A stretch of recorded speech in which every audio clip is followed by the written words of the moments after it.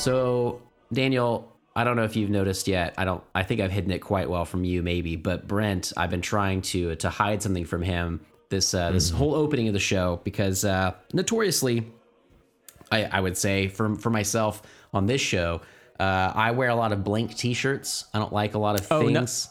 Not just on the show, but in real life. In real life, okay, yes. I was going to say notoriously for this show, I guess. I don't know that anybody else outside in the world knows this about anybody or myself or who would care. But for you fine people that, we've mentioned this before, I don't like to wear anything on my shirt.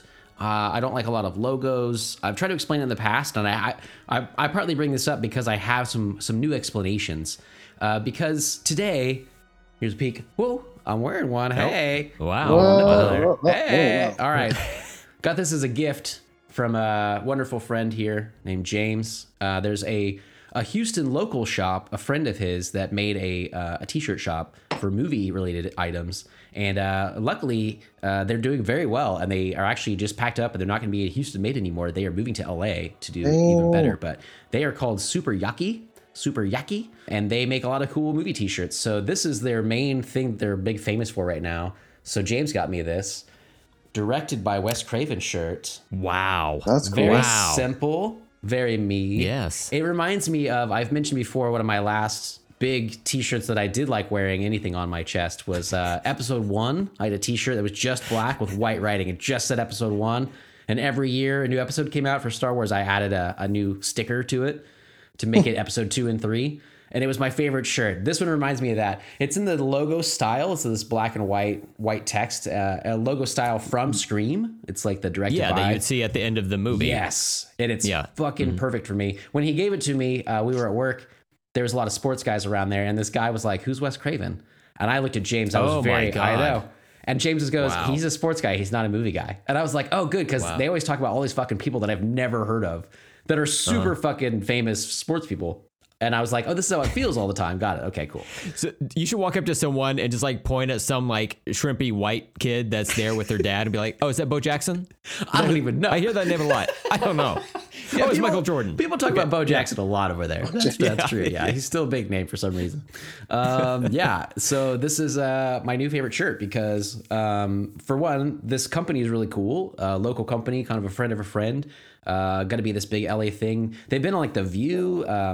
The other day there was like an interview between the director Mike Flanagan, who does like Hill House and Oculus and stuff. He was interviewing Guillermo del Toro, and he was wearing his shirt, which is the Una Película de Guillermo del Toro. I butchered all that Spanish, but and Guillermo del Toro was like so excited about it. They were both like geeking out about it, and I love the idea of it. There's an orange or yellow one that says music by John Carpenter that I thought looked fucking stellar as well. And it also is like his kind of like Halloween writing, So I just love the idea. They have a lot of other cool stuff too, but this is kind of like their main brand, I think, right now. That's mostly I've seen. So they have a bunch for a lot of different kinds of filmmakers. And it's all really rad. So go check them out. It's Super Yaki, SuperYaki. And you can go. They're doing right now. There's like a week. They're not shipping for moving reasons, but other than that, they are open for business. So I'm gonna definitely try to get more things from there, and I recommend them as well. So wanted to throw that out there though because this is really brand new for me, and I wore it especially for the show today. Exhilarating. Real quick, do they have a website? Superyaki.com. .com. Okay. Yeah. We'll put a link to that in the show notes. And they're on all the socials and that. stuff. Yeah. Okay. So yeah, it's pretty neat. I really like a lot of their stuff, so I would definitely check them out. And thank you, Brent, for reminding me of that, so that people can go check them out as well. So absolutely. In a reversal of our norm, I'm wearing just a plain ass black T-shirt today. Normally I have something on, but we've swapped places. I love it. I don't know that either of us normally wear black. I know we both showed up straight with up black today. Yeah. But yeah. Interesting. We thought, Daniel, we wondered if you would show up today with black T-shirt on as well. We were all mourning Kevin Conroy, we said, but in the older man style where it's casual. Yes. But you got the yellow on, which is cool. Bright ass yellow shirt. I like it. You're kind of like the bride to our bills. You can come kill us. That's a good reference, right? That worked. Yeah, that's good. I liked it. I was going to wear a sweater because I have my Ninja Turtles hat on. Oh, yeah. That's incredible. And then I have this Ninja Turtle sweater, but then I forgot downstairs. So I'm like, we have guests downstairs. So I'm like, oh, shoot. So I left You it came up here downstairs. for, Like, oh, well, you have guests. We so appreciate that. Those people fucking suck probably, huh? this is my sister-in-law. Can't say that. I'm just saying we're pretty cool and they're all right. It was you know? No, it was a last minute thing. Like I think I made a fish soup. So nice. And so they came over to eat and then they just stayed, never left. Right on, man. That's right. family for you. Well, yeah. Can you mail some of that to Steven? Just put it in an envelope and just mail it. He loves seafood. His wife loves it even more. So especially soggy bags we get mailed of it. That's the best. Oh, this would be in an envelope. Okay, good. It's sealed. Back. Yeah, okay. You can't see it. Like it has that protection on the inside of it, to where you can't see like what's written on the check or whatever. Right, But, exactly. So people don't really know, but they can smell. I assume that it seals it in there. It's sealed in with flavor. It's kind of a beautiful thing to send to someone too, because it's not even a bad thing. It's just like, no, I'm trying to share my gift with you, and my gift is fish soup. So here you go. Mm-hmm. Yeah. I super appreciate that. Anyway, here's my address. I'm gonna go ahead and get that out alive. Is that cool? Just a launching of beeps. So the last thing I wanted to say about this, we'll jump into the show, is that I realized when I put the shirt on that, for one, I really like how they made it. I will also say the good quality shirt.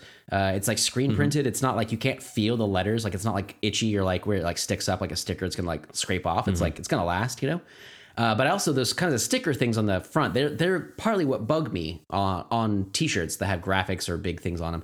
It's probably why I don't like them. It's also, I realized I'm very particular about my clothing, my shirts. I like to be very comfortable. And a lot of the t-shirts that companies make those things in, those products in, I generally don't like. But this one fits very well. It's very soft right away. And it was like, it kind of clicked for me like, oh, it's not just that I don't want to like advertise things or I don't like people talking to me in public, which are valid things that I don't really wear a lot of shirts like that. Like this one, I would think people would look for me and be like, oh, that's a cool shirt. If anybody liked this, I would hope they would say something too. But at the same time, I'm like, don't talk to me.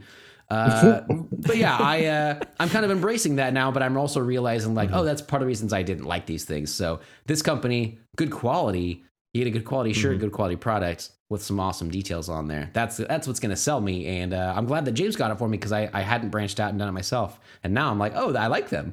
Cool. I can do this and wear more. So I would love it if this started a huge trend for you where you just bought a bunch of shirts of like directors you liked. So it's directed by Wes Craven, directed by John Carpenter, Spielberg, et cetera. But then at a certain point, you're like, well, I've already started. I might as well complete the set. And so like eventually you've got like directed by Zack Snyder, and then like somebody approaches you, and it's just like Snyder bro, you get into like and I'm like, get to a whole conversation you don't really want to be in, and it's just. But like now that Kevin Spacey, starring Kevin Spacey shirt is just like, it's right there. Like it's part of the set. Exactly. And it's part of it. I couldn't not get it. I think they're trying to get rid of it, Yeah. So it's just there. I don't know. It's a big mess, but look, that's the world we live in. Come talk to me about Zack Snyder for a few hours. That's what I'm saying. I'll be at the park bench. Come see me. You'll see my shirt. You'll know to come talk to me. That person's like, honestly, it could have been like 3 hours longer, right? It's like, oh, yeah. Okay. Yeah. We need 7 hours of that. Go ahead. I'll say, that'd be a funny shirt for Steven. It would be a regular t-shirt and just say on the chest plain. So plain t-shirt. God. See, you get me. Oh, yeah. Yeah, so like, that'd be hilarious to wear. Somebody would be like, oh man, I love planes too. And I'm like, it's not even spelled the same way. Get out of here. I do like that though.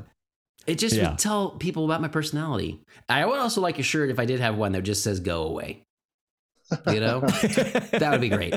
But it's in a tiny font, so people have to like get up real close to like squint to read it, Exactly. And this is my brand. You guys get me. I love it. So we're doing it. I'm Steven. I'm Brent. Welcome to Let's Talk About Stuff. We're talking about some more Bat stuff today. Woo! And I'm honored to say that today we're going to talk about 1993's Batman Mask of the Phantasm, directed by Eric So Random and Bruce Tim Burton, starring Kevin Cartoon Roy as Bat Animation, Dana Delany as Mandrea Beaumont, and Mark Hamilton as Joke Skywalker. Oh, I really liked his role in this. Jokes. Yeah, Joke Skywalker. You could really just tell he was really conflicted on both sides. And when he built his own lightsaber, I don't want to ruin anything right now. We'll get into spoiler territory later, but it was just great. It really was. It was fantastic. Yeah, we're doing some Mask of the Phantasm today, which is super fun, but also super weird kind of right now. Yeah.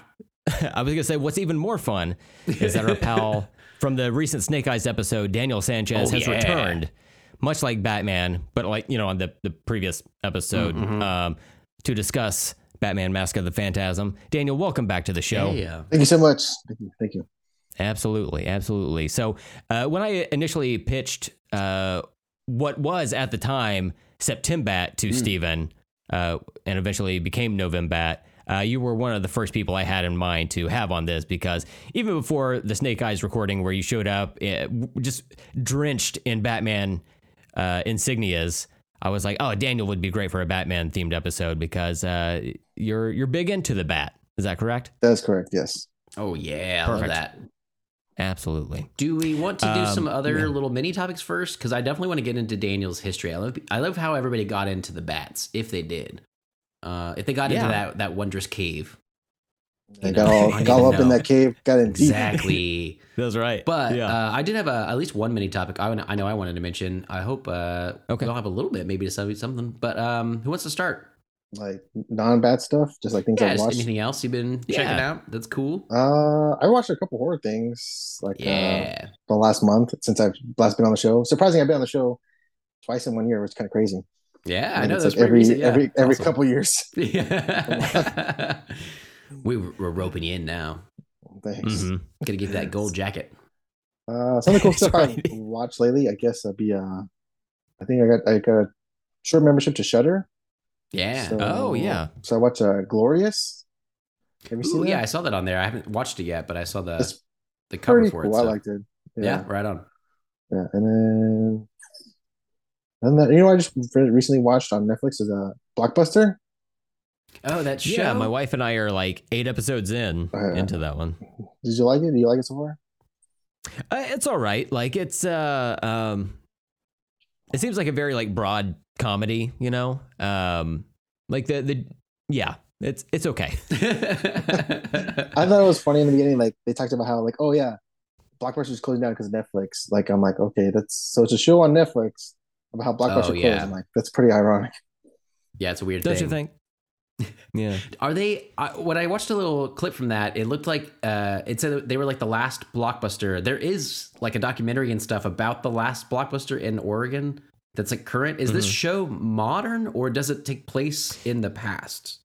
It's modern, but they changed the location from Oregon to Michigan. Okay, so it is that kind whatever reason idea. Yeah. Okay. When I first saw it, I was like, oh, that'd be fun to see like a show set in the era that Blockbuster was like big, Yeah, that's what I thought it was going to be. Yeah, I would like that more maybe than this one. But because I think you would have gotten a lot better jokes that way, because it would have been like way out of our time and it'd be kind of funny in that way. Yeah, interesting though. Yeah, I might check it out. I like the people in it, like the main dude. Is it Randall Park? Is that right? Yeah. Yeah. I like him. Yeah. And then Melissa Fumero, who is from Brooklyn Nine-Nine. Oh, right. I thought she looked familiar. I wasn't sure. Yeah. But yeah, I like a lot of the cast, but I'm still trying to figure out like the personalities of some of the characters. There's this one younger redheaded girl who cracks me up because she's so frugal because she grew up like poor, that I see a lot of that stuff in my wife, who didn't necessarily grow up poor, but I'm just like, don't be taking notes on this shit, Like, you don't need to be reusing coffee filters and that type of shit. But yeah. Daniel, going back to Glorious, what is that about? It's about a rest stop glory hole where a guy gets trapped in the bathroom with like an ancient god, I guess. We've all been there. This is a spin-off of Blockbuster, that other show you're talking about? They're cross-platform. No, I think I don't know the main actors. I know it's directed by Rebecca McKendry from I think she has a podcast. I forget that podcast though. But it's pretty cool. I the only reason I liked it because Like it was more like H.P. Lovecraft horror in a way. They had That's like cool. creatures from different dimensions. It was cool. Like you had to watch it. It's like it all took place in a rest stop bathroom. That's all it takes place Yeah, I there. love the cover of it. It's Ryan Yeah. Quanten is the main dude Yeah. there. He was on True Blood. I liked him on Mhm. True Blood years ago, and I've always kind of looked out to see what he might show up in. So that's what was going to get me to watch it. But it sounds rad the way you're describing it. I mean, who doesn't It's love a a pretty glory cool hole watch. movie? Yeah. Yeah. There's some funny parts. Like they do some funny things about that. But it's pretty cool. I mean, I found it interesting. And then what else did I watch on Shudder?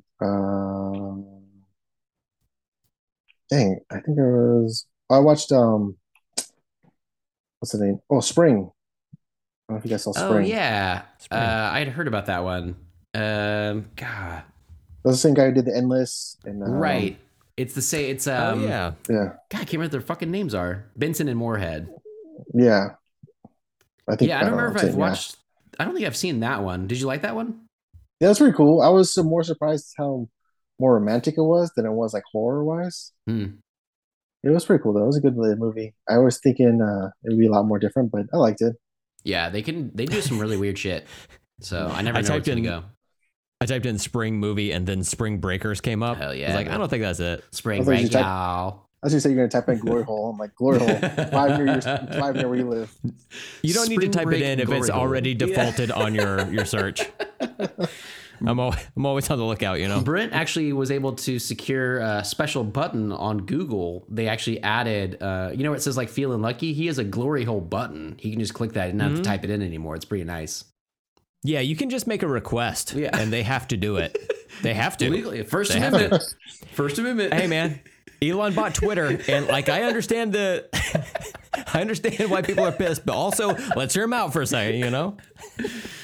Oh man, that's cool. I do like having Shudder around. I'm probably gonna get rid of it again now. I had it for a few months, gearing up for Halloween and stuff. But I kind of get shuttered out eventually. But I just love them so much. Like, and they're cheap. They're like compared to other ones, they're pretty cheap streaming service. So I'm glad you got it for a little bit even. Because just Yeah, I there's just wanted to some try cool it shit out. there. Yeah. Yeah, and I did watch Halloween Ends. I think when it came out the following weekend. Oh, yeah. What'd you think? And yeah, What- I totally agree with you guys. It's not good. I was like, geez, Louise. We totally agree with Brent. For Yeah, me, I'm still on the fence. I don't know. I think about it Yeah. sometimes, and I'm like, there's some interesting concepts in there. So yeah, I mean, that's did you fair like enough, the though. other? Do you like the original 1978 Halloween? no, yeah, it was pretty good. I remember watching that when I was a kid. I mean, Mhm. Yeah. yeah, it was pretty good when I watched it. What about the other new ones, the 2018 and Kills? Did you watch those as well? Yeah, Halloween Kills, Halloween Ends, or the Halloween Kills, and what's the other one? It was just Halloween Okay. or 2018, and then yeah, Halloween Kills, and then Halloween Ends. Yeah, those are pretty good. It was a cool story. I just did not expect it to take it the way it was like going. I'm like, what the? I was like 20 minutes in, like, where's Michael Myers at? What the fuck's going on? You're right. Mhm. The last one's pretty off the fucking wall. I'll admit that, but I still like some of the things they did with it. So I don't know. I really need to revisit it. I'm giving it some time. I feel like it's one of those movies like I need it to breathe a little bit, and then I'll revisit it. Yeah. And it would do worse almost if I tried it too soon or something. So anyway, I will try to hit it again. But always fun to hear anybody's interpretation of it because it's fucking weird. I get it. I get that. If I can, I'll jump off of that because I just had one thing I wanted to mention that Amanda and I had watched, which was a movie we were really excited about and had a lot of controversy around it, but we were hoping it would be good despite all that, which was the movie Don't Worry, Darling. So that's the new. I added that Yeah. to my queue. I haven't watched it yet. Okay, so you haven't seen it. Daniel, have you seen that or heard of that one yet? No, I haven't heard of that one. Okay, so it was in the press a lot because it's directed by Olivia Wilde. So this is her follow up to Booksmart, which I fucking love. I think that's one of the best comedies in the last 10 years. The trailer for this movie is probably one of my favorite trailers in the last 10 years. But the way the story goes is just so different than I ever imagined. I don't want to ruin anything, so I won't get into any kind of a plot things or whatever. But basically, when you watch the trailer, it's like these people are having fun in like the 50s. There's some weird, like the guys go off to their workplace. The lady stay home and clean, and then they all drink at night and have parties and stuff. And it's just supposed to be this like idyllic world. Things start to fall apart. It's like a psychological break. One of the women, who's Florence Pugh, starts like things start messing up around her or whatever, and it's like kind of this mystery of like what's going on, why, what are the men doing, what's happening, and it was just had a lot of controversy because Olivia Wilde had gotten divorced during it from Jason Sudeikis. She started dating Harry Styles, who's in it. He's the main person opposite Florence Pugh, but essentially it's just like this weird story that looks beautiful. That the cast is pretty great. Even Harry Styles has gotten a lot of flack for this, but I actually thought he was really good. I was surprised at how good he was. Florence Pugh is amazing as always. Olivia Wilde's in it as well. Chris Pine is in it. Gemma Chan is in it. Nick Kroll is in it. Wow. There's so many good people. Like the visuals, it all looks really great. But man, it was just so weird. Like even people online that we were reading about, Amanda and I have talked about it for days now. People we saw that liked it, they're like, I liked it, but then I thought, and it's like the second you question any part of it, the entire thing just crumbles. It's so weird. And I can't say more than that. I can't recommend it really, but I almost, it's like, it was such a big swing and a miss that it's almost like I do recommend it just to be like, to talk about it with someone else. I don't know. Sure. You know, so I'm curious to watch this one again after some time, now that I know kind of what happens and everything. But I would hope that the controversy around it wouldn't affect it. It has a 38% on Rotten Tomatoes. I thought people were just like being shitty online about it and about Olivia Wilde. Yeah. But no, it's just weird. It's just like, I don't know. The script got weird, man. If you do watch that eventually, Bren or Daniel, if you ever pick it up, let me know. But it showed up on HBO Now. That's finally why we watched it. It did come out to theaters and stuff. We just didn't get out to see it. And then we were going to rent it eventually. But yeah, I wished for big things. I still think Olivia Wilde is a great filmmaker. I love Booksmart. This movie has a lot of things that could be really cool, but it just didn't quite nail it. So I hope I hope she still gets more work after this, and I hope she delivers more. But this was a weird one. So yeah, check it out. I heard that she was supposed to direct some type of Marvel, Sony, something. She's doing Spider-Woman or Spider-Gwen or some shit like that. Yeah. That's cool. Is that confirmed? That's so when I looked up to see what she was doing, it's listed at least on her Wikipedia page, which we all know is infallible. And but it mentioned as like her next project that she was working on. I think she's co-writing maybe even, but that she was like in pre-production. So I don't know which one it was. I'm trying to look it up right now, but yeah, it was like one of the spinoffs for Sony. So it's like you never know with those anyway. Yeah. I mean, like, it's probably, I mean, I don't know, man. Like, Daniel, have you ever seen Morbius? Yeah, I watched it. Did you? Okay, what did you think? It's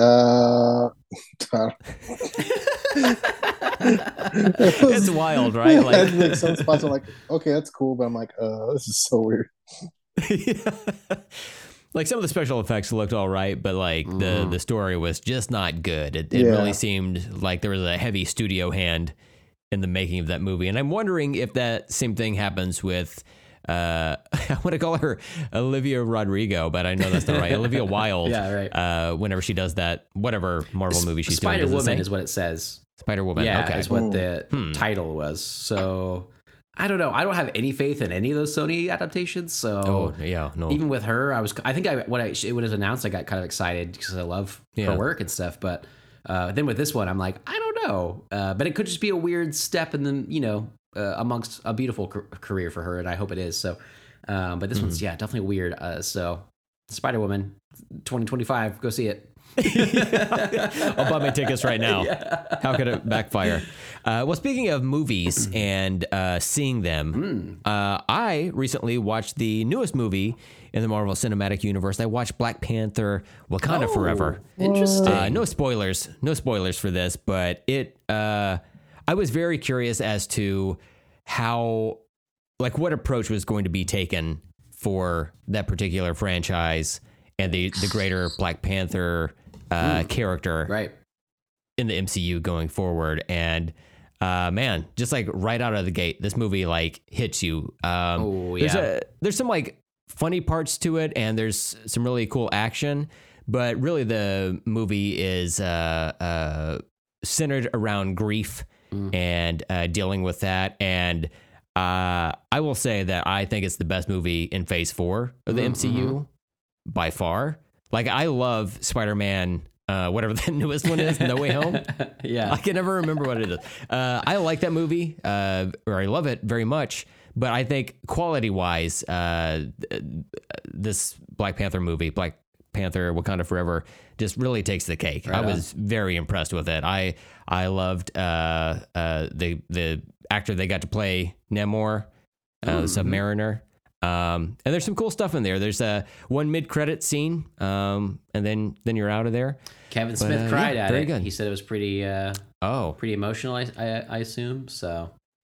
Well, from the very beginning, I'm sure like seeing the Marvel logo flip, he just started shedding tears. He's a crier. I'll say this, like at the beginning of the movie, whenever they do the Marvel Studios logo, it's just a bunch of images of Chadwick Boseman, and it's just like silent except for some like wind. And that happens a couple of times in the movie where they just like let it be silent for a little while, and it's very impactful. It's just masterfully done. I like the first Black Panther movie a lot, but I think this sequel is just outstanding. Right on, very, man. Very happy with it. I'm not trying to overhype it, but it is a Young Guns. It will change your life. That's awesome. I want to check it out. My brother's literally at that movie right now. So I was curious to hear from him as well, my brother Danny. But, FaceTime him. Yeah, my favorite at the movies. But yeah, I'm intrigued by it, but I'm so unimpressed overall. Or I'm just kind of like, about most of Phase 4 that even this one, I was like, I'll see it when I see it.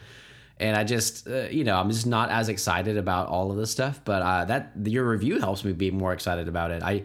I'm certainly curious. I almost just want to ask you, like, well, what do they do with this, and what about this? But clearly, I just need to wait and watch it. So I'm excited about it, But you certainly helped with that, so I got to check it out. As I was watching the movie, just from like the marketing, as I was watching the movie, I kind of got lost in the story, and then like a certain amount of time in, I was like, oh wait, we still haven't seen this yet. And then a little bit longer, I was like, oh, we haven't seen this, and we haven't seen this, and it just kind of builds up from there. At least for me, as I was like, I'm not normally as absorbed into the marketing recently for some of these movies as I had been in the past. But for this, since Chadwick's gone, I was like, well, how is this even going to work? But they did it. They made it work, and I was really happy with it. It's more of an ensemble piece than the first one for sure. But I like all of the characters they've got. Is he a Muppet? You can just say it. Is he a Muppet? Oh my God! Someone told you. All right. Okay, that's what I thought. Well, I guessed. I'm pretty good at it. I imagine he's either his picture on a stick, but I thought that was too low budget. But I figured they got that Henson money. No, they did have that on set. Oh, so for them to look at. The Muppets are CGI, but it looks good. It looks good. It looks good. That's cool. I believe that. They've really come far with CGI these days. So. Yeah, even Yoda, they could do a better job. They're doing great with little Grogu over there. So, and he's fully CGI. I can't wait. So, I can't wait for the Surf Yoda Disney Plus series to come out. Oh man, I'm hyped for that. Yeah, it's gonna be good. I like what they did with this fanny pack. That's all I'm gonna say. Fanny pack. That's all I'm gonna say. No hints for the future, but. He does have a fanny pack. Well, that's rad, man. I am very excited to watch that movie. Did you have anything else? Any other things to discuss today? We're going to jump into this main feature. Yeah, we can go ahead and move forward with Bat stuff. Before we talk about the main feature, I do want to quickly address something that Rachel, our friend Rachel Bookout, had asked us on Instagram. It was on the post for Batman and Batman Returns from the last episode, and she wanted to know if any of us have seen the Harley Quinn animated show on HBO Max, and she highly recommends it. I have not seen that. I've seen you haven't seen any of it. I've seen a few episodes. I just didn't keep up with it. I thought it was okay at first, but then I could see that it was getting better, and I've heard that it gets even better from there. So I do want to go back and rewatch what I've seen and then move forward with it. Daniel, what about you? Have you seen any of the Harley Quinn animated series? I've seen a few. Not in succession. I think I've seen like some here and there. Is it okay? Is it a modern show, or is it like the last few years? I think. Yeah. I'll look it up. But yeah, it's over the past few years that it came out. Watching Mask of the Phantasm, and then also just I've been putting on the Batman animated series in the background. Yeah, and I was trying to remember. Yeah, I was trying to remember the other day that Harley Quinn, wasn't she introduced in that series? So Yes, she's like a she newer was. character, right? Yeah, Yeah. okay, cool. So that's why I didn't know that they had like a new show for her, I guess. They have so many DC animated things though. I know people talk about they do so much better with those, but there's so, like when you go to HBO, there's so many like shows and movies and stuff to look at. Oh my God. If you type in Batman in HBO Max's Right. search bar, be prepared to scroll for a little while to find what you're fucking looking for. When I was trying to find Batman 66, I had to like scroll through the menus like a few times. And once I found it, I was like, I'm just going to add this to my watch list now. And I Yeah. did that like 2 weeks before we started recording, just because I figured it would take me that long to find it. Looks like Harley Quinn debuted November 29th of 2019. So just before the pandemic. So it's newer. Yeah. Yeah. Yeah, right on. 36 episodes so far. So, yeah. Well, I'll have to check it out. There's so much out there, and I just don't really know what to watch, which is I'm so glad that we did Mask of the Phantasm, because I don't remember ever watching this movie, but I had heard about it before. So this was like a good foray into that. Yeah, this is my first time that I remember. I remember the show. Crazy. It's like, because there's a lot of like when I looked it up too. It's like I guess we're into Batman Mask of the Phantasm talk. Was there anything else? Yeah. Was there anything else? Yeah.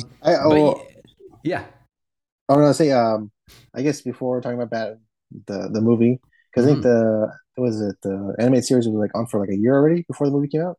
That's what I looked up. Yeah. Okay. So this is like in the middle of that. So there's either crossover memories of mine, or it's like the same people involved, same style, and stuff. So I remember parts of the episodes of the shows that I've been watching. But I'm curious if I'll hit more that I only remember watching the animated series kind of here and there growing up. I don't remember watching it like religiously. So so you don't have like a favorite episode at all? Not really. I mean, I don't remember anything specific. It's more of like when I see the character designs, I'm like, oh, I remember that. And then of course, the Batman voice, of course, and Kevin Conroy and stuff, which was, we had already chosen this movie for this episode. We had talked about this for months, that we were going to put this in there and stuff. And then, unfortunately, this week, right before we recorded this episode, Kevin Conroy had passed away, unfortunately. So unfortunately, just happened to be this week. And I'm so glad that we get to honor him and watch this movie, especially me for the first time. Like, it was really lovely. I've been hearing his voice so much in the animated series, and it was lovely to see him in this. And yeah, all that stuff. So let's go ahead and, I guess, jump into Batman Mask of the Phantasm for real. All this talk. So here we are. We did it. I did it. I was going to mention two other things that I watched, I guess, right before this, but they are Batman related. I almost forgot about them until we were saying other things. But Brent knows this. I stunt watched some movies in relation to the Batman series as well, because we just finished the Tim Burton Keaton Batman movies, Batman and Batman Returns? Yeah. Yes. And so then I decided to keep going, and I watched Batman Forever and then Batman and Robin over this last week. When I say watch, I say that I watched each of them easily over 10 different periods of time. It took a while. It was it was a lot of background watching, but it was also, I found myself intrigued by them fairly often, just because they're so absurd. Dave, who was on last week's episode, a good friend of ours, had mentioned how terrible these were, these Joel Schumacher versions, and the neon. I remember the neon in them. Like there's like gangs that are in neon, and their chains and sticks are in neon. And I thought, man, they'd really have to apply a lot of neon paint, a lot. It just seems like excessive. Yeah. I don't know. But man, they're quite terrible as you might remember them. Val Kilmer is in Batman Forever. That one's with Jim Carrey, Tommy Lee Jones, Nicole Kidman, Chris O'Donnell. Drew Barrymore has like a non-speaking role in it. Super weird. Just a lot of weirdness going on there. Val Kilmer, okay. I like that guy. Not my favorite Batman. Not my favorite Bruce. Just didn't quite work, especially after Keaton. He had blonde hair, right? He might have been that. I don't know. I can't remember. It's really bad.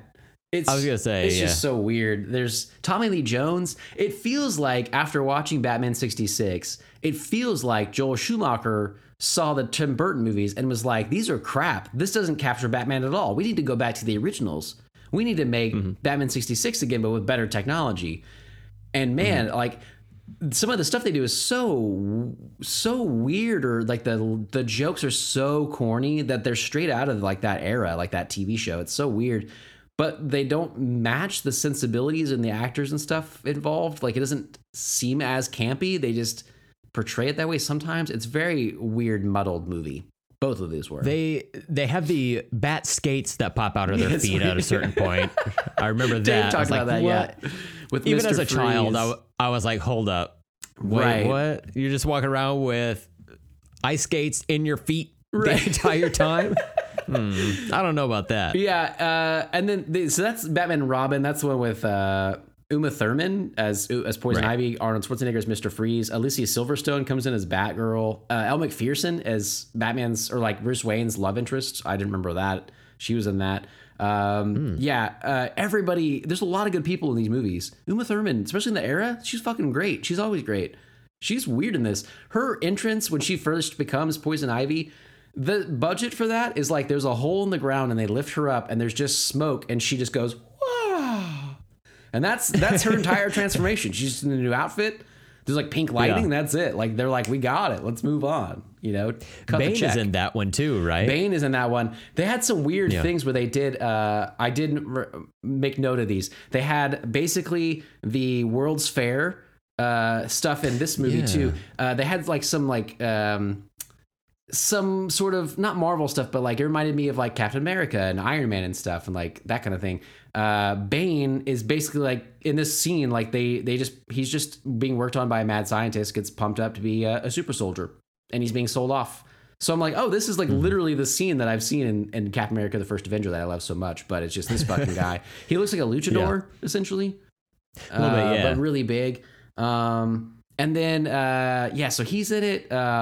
I don't know. There's so many little parts that I was like, oh, this is interesting. Like knowing the Bane that I know so well from the newer movies and the Dark Knight Rises and stuff. That was really weird. Poison Ivy, not so great. They bid over her and they get up to like $8 million. And that's when George Clooney pulls out his Batman card, never expires. It gets really strange in there, but I wish I could say it was more fun. They're pretty bad though, and I can really understand like why people just really bypass them essentially now. So yeah. I was gonna say unless we're watching them for the show, I was just that's a no from me, dog. I was happy to skip that one, but hey, I'm glad you watched it. Somebody I got him had out there. Yeah. Now, as a proper sequel to Batman Returns, you and I both read the Batman '89 comic. Yeah, that's right. Yeah, I finished that one too. Right? Did you? Okay. Daniel, have you read that Batman '89? No, I haven't had a chance to read it yet, but I've seen it. You should check it out, man. It's really cool. I'll let Brett talk about it. It fits really well as a sequel to Batman Returns. As a final cover. It really worked out. So beautiful. Issue 6. Yeah. It's written by Sam Hamm, who wrote. Was it just the first movie, or did he write the second one? Oh, do you remember? I remember. Yeah, I think he was part of at least the story on both because I made fun of his name both times. That's right. Sorry about that, Sam Hamm. But you do live in Dr. Seuss land, okay? He does. Yeah, absolutely. He just eats green him and eggs or whatever. Yeah, exactly. But I was so taken aback by how different that third story in that chronology was compared to Batman Forever and then Batman and Robin. Oh, yeah. Because Batman in the '89 comic is still in the black suit, yellow oval. Catwoman comes back at a certain point. Robin joins the fray, but it's not so much better. It's not Dick Grayson and it's not Tim Drake, but it's a black character named Winston Drake or Drake Winston, something like that. And I remember reading back in the day that Marlon Wayans was originally cast to play Robin at a certain point. That's right. Yeah, I heard that too. So he's drawn a little bit to look like that. And then what's his name? Fucking Two-Face. From the original, he's still there now in this one. What? Yeah, Billy D. Williams. Billy D. Williams. Yeah. Yeah, there we go. He comes back and he becomes Two-Face, and he does some Two-Face shit. It's cool. Yeah, it's cool. It works for the whole as a cap to that whole thing, So I was reading that. There's 6 issues of that, like you said. I was probably in issue 2 when I started Batman Forever, where he meets Robin for the first time. And then that movie, it's Chris O'Donnell, who's okay, but I just feel like he was seriously miscast as Robin. It just never worked, even when I was a kid and watched him. But in that one, he is like a trapeze artist, and his family all gets butchered by Two-Face in Forever, and that's how Bruce gets him, and then like he becomes Robin and stuff. The story for this one was such a weird juxtaposition against what we got as the sequels to those movies. Man, it was wild. I really liked Batman 89. I don't know that it would have... I thought about like Catwoman returning, and then Two-Face. I love Billy D. Williams. I would have loved him so much more than Tommy Lee Jones. And that role would have been so interesting, and I think it would have been cool. But I also don't know that they would have been that great like trilogy ender like story. If they had kind of ended it as like the ongoing story of Batman, but this is the last one with Keaton or whatever, that would have been really cool. But I was highly impressed with the comic. I thought it was really neat, and the art was pretty good, and the covers were beautiful, and some of the concepts were really cool. The art was by Joe Quinones, who did Howard the Duck a while back. He's done a lot of stuff. It was beautiful. It really was. And it was funny, too, because at the end of Batman Returns, you see Bruce Wayne pick up Selina's cat. And then in the 89 comic, he just has the cat. Oh, I remember that from the movie. That's hilarious. I was like, oh, yeah, shit, I forgot about that. There's a part of there, like, Alfred's like, should we give her back her cat? And Keaton's Batman's like, oh, no, he's not bothering anybody. And Alfred's like, fucking this cat, man. I can't get rid of this fucking cat. I didn't know it was like a callback to the movie. That's really super funny.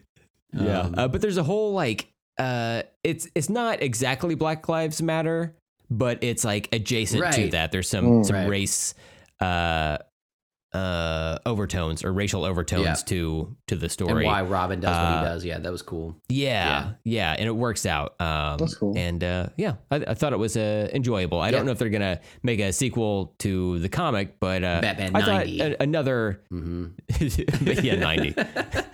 Just him listening to Vanilla Ice. And they meet the Ninja Turtles. Oh yeah. It'd be cool to see more of it, but it was cool. I know they did that, and they did was it Superman 89 or Superman 67 or something like that? I think 77. Oh, they did like his movie, like a sequel to. Yeah, same concept. That's kind of cool. I just know the artist was Rodolfo Torres, I guess. Rodolfo Torres. Wilfredo, there you go. I can't tell you the name. I really like comic books for this reason, though. I love that you can it's so much cheaper for them to do this as a sequel than to produce that. Or like now they can't. Like some of those people are not even alive, maybe, or like definitely whatever. But you get to see a different world that way. It's kind of cool. Comics. Superman 78. 78 is what it was. 1 year after. No, wait. Same year as Halloween. Ooh, interesting. Superman meets Michael Myers. I love it. Finally. Neither of them can die. Oh my God. Who would live? I've never thought about pairing them together. Yeah, right? Man. Interesting. What a year for cinema. I just saw like Superman flying across and like hitting Michael in the chest. And it's like, clearly Superman flies really fast. He's dead. And then Superman looks down. He's got a knife sticking out of him. He's like, fuck. How did he even get in there? I would love to see it. Absolutely. So I know you said a while back, let's go on to the main topic. Yeah, it's a Batman main topic. But it's fine. It's fine. We can now jump into the main topic if you would like, and talk about Mask of the Phantasm. Perfect. Steven, you said this is the first time you've seen this movie? Yeah, as far as I remember, this is the first time, and it was awesome. All right. Daniel, what about you? No, I saw it when it came out as a kid. I think I saw it in theaters, right? Did you? Okay, I was going to ask. I never saw it in theaters, but that's awesome. Yeah. Had you seen the 89 movie at that point? I'm pretty sure I did. Okay. It's hard to remember now, but I remember watching the cartoon a lot as a kid. I can vividly remember I was super pumped to see this movie in theaters. Nice. The funny thing is, what I remember from then and when I watched the movie is like, this is totally different. So much difference. As a kid's memory, as what you think of now, I'm like, oh, this is not what I remember the movie being. Mm-hmm. Was it parts of like the animated series maybe you were creeping in there, or you just like totally off the wall? So I think I might have mixed some stuff in there in my head. Like I just don't remember. I think I don't want to get too much into the movie yet, but I mean some of the serious tones. I'm like, well, I don't remember that at all as a kid. It's a pretty serious movie. I think I just remember the action scenes, and that's it. Like that's probably all I remember as a kid. Wise, I'm like, wow, it went to deep places. I was like, wow, this is surprising. They did for this kid movie. Yeah, for sure. Yeah, I remember getting the comic adaptation of this movie as a child, and the movie I think had just come out in theaters, but I found like the off a spinner rack somewhere. I got the comic, and I knew it was an adaptation. And then I remember having it, like my parents bought it for me, and then I like got in the car, opened it up, and I immediately went to the back and I saw who the reveal of the Phantasm, who it was. I was like, oh man, I just like spoiled this for myself. That was like my first memory of having something spoiled, and I did it to myself. You know, I was like, damn, The way you that's said crazy. it is, you But still hurt. You're like, Brent, why'd you do that to yourself? why would you do it? Why would you do that? Damn. But I remember also, this didn't happen to me, but I remember there being some controversy about the toys back in the day because of whenever the toy for the Phantasm was manufactured, they had the cowl of the Phantasm to the side of the person who is the Phantasm, and it was just like there in the packaging. Right. Like I don't know why you would not just like put the toy in the box like fully shrouded, you know, Keep the but mystery alive. they didn't. And yeah, so it was spoiled before the movie came out for a lot of people, or a lot of kids who went down the toy aisle, evidently. Yeah, I don't remember that part at all. Yeah. I mean, I had a few Batman toys, but I don't think I remember those toys at all. Oh, really? Yeah. It's out there on the internet. I remember mostly the movie but toys. Yeah. Yeah, I think I had I that. will say, yeah, go ahead. Oh, I say I had that one Batman that had like his belt had the thing that could come off of it, like I guess like a Dildo? string. Mm-hmm. Dildo, yeah. I got that Batman. She's like making this hand gesture here. Jeez. He's made in Japan. Mm-hmm. Yeah. No, it was like it just had a string with a bat symbol on it. I think it retracted and go back and forth. Oh yeah, that's cool. Mhm. That's the number toy I had the most memory of. But Did some cool ones. Did he have a cape? I think he had a cape. Yeah. I think so. Like I remember so bad because of that. But I know some of those Batman figures were manufactured without capes just because it's weird. like Wasn't there a Sub-Zero claw? Batman or whatever. Yeah. But I'm like, you got to throw a fucking cape on this guy, you know? Like him and Superman and like Thor are the big The cape guys. superheroes, you know? Yeah, it's Yeah. cape- You couple gotta cape give him a bros. cape. Absolutely. I know a lot of the Batman movies we discuss have spoilers on them, but especially for this one, if people haven't seen Mask of the Phantasm, there's actually a mystery involved. So if people want to stay spoiler free, I would recommend you pause right here and then go watch the movie, come back and finish the discussion. But why don't we just jump into spoilers now? Yeah, we gotta get into it. And yeah, that way we can feel free to say whatever the fuck we want. Absolutely. Well, spoilers. Hell yeah, Here dude. there be. I'm gonna go ahead and read through some of the cast list and stuff. So we have that out of the way. So this was directed by Aaron Radomski and Bruce Timm, written by Alan Burnett, Paul Dini, Martin Pascoe, and Michael Reeves. Story by Alan Burnett. I heard a lot of those people, I guess, were involved in the animated series as well, and then they ordered this movie. Yes. So that's kind of cool. Like they were able to keep on and then make this awesome movie. Marty Pascoe was a comic book writer Oh, cool. as well. There you go. So, yeah, even better. Starring Kevin Conroy as Batman, Mark Hamill as the Joker, Dana Delaney as Andrea Beaumont, Hart Bochner as Arthur Reeves, some other people. I'm trying to read if there's like any other people that are like that big. Bob Hastings is Commissioner James Gordon. It's mostly about Batman. I mean, obviously in this one in particular, but obviously with his recent passing and stuff with Kevin Conroy. But I don't have a lot to. I mean, like I like this movie. I like that show. I don't have a huge Batman love. I don't have a huge love for this series, whatever. But I know that people talk about him as like the voice of Batman, right? Like that. Like Kevin Smith had a lovely thing about him, and then a lot of other people online were talking about like when they read comics, like it's his voice, you know. And I'm only now reading, you know, Batman comics, and I've been watching that show, and so now I feel like I'm new to this party, but I'm like I feel even a little more recently heartbroken because I'm like, well, I just found out that he's my Batman, or I just found out he's an amazing Batman. At least, like, I didn't know better, and I knew his voice, I knew kind of, but I didn't know there was that much love out there for him, man. And it's a beautiful thing, and he's fucking great at it. God, he's so good at it. So I will hope that in the future I will also continue to have his voice in my head when I read those comic books and stuff. So it's a big tragedy for sure. Absolutely.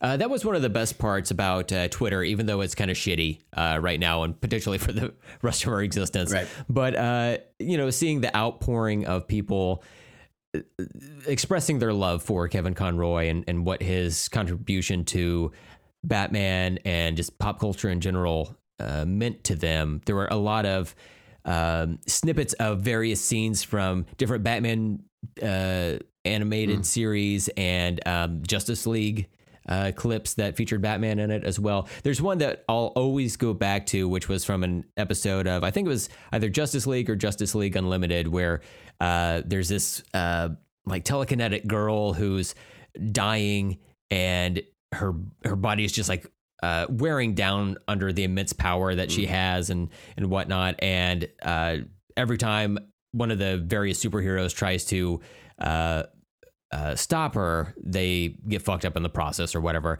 And Batman is the one who shows up as she's just sitting there swinging on a swing set, and she can read his mind and tell that he's there to stop her, but he just is like there to help her through the whole process. He sits on the swing next to her and then holds her hand as she dies, and then he carries her body out, and it's just like very touching. You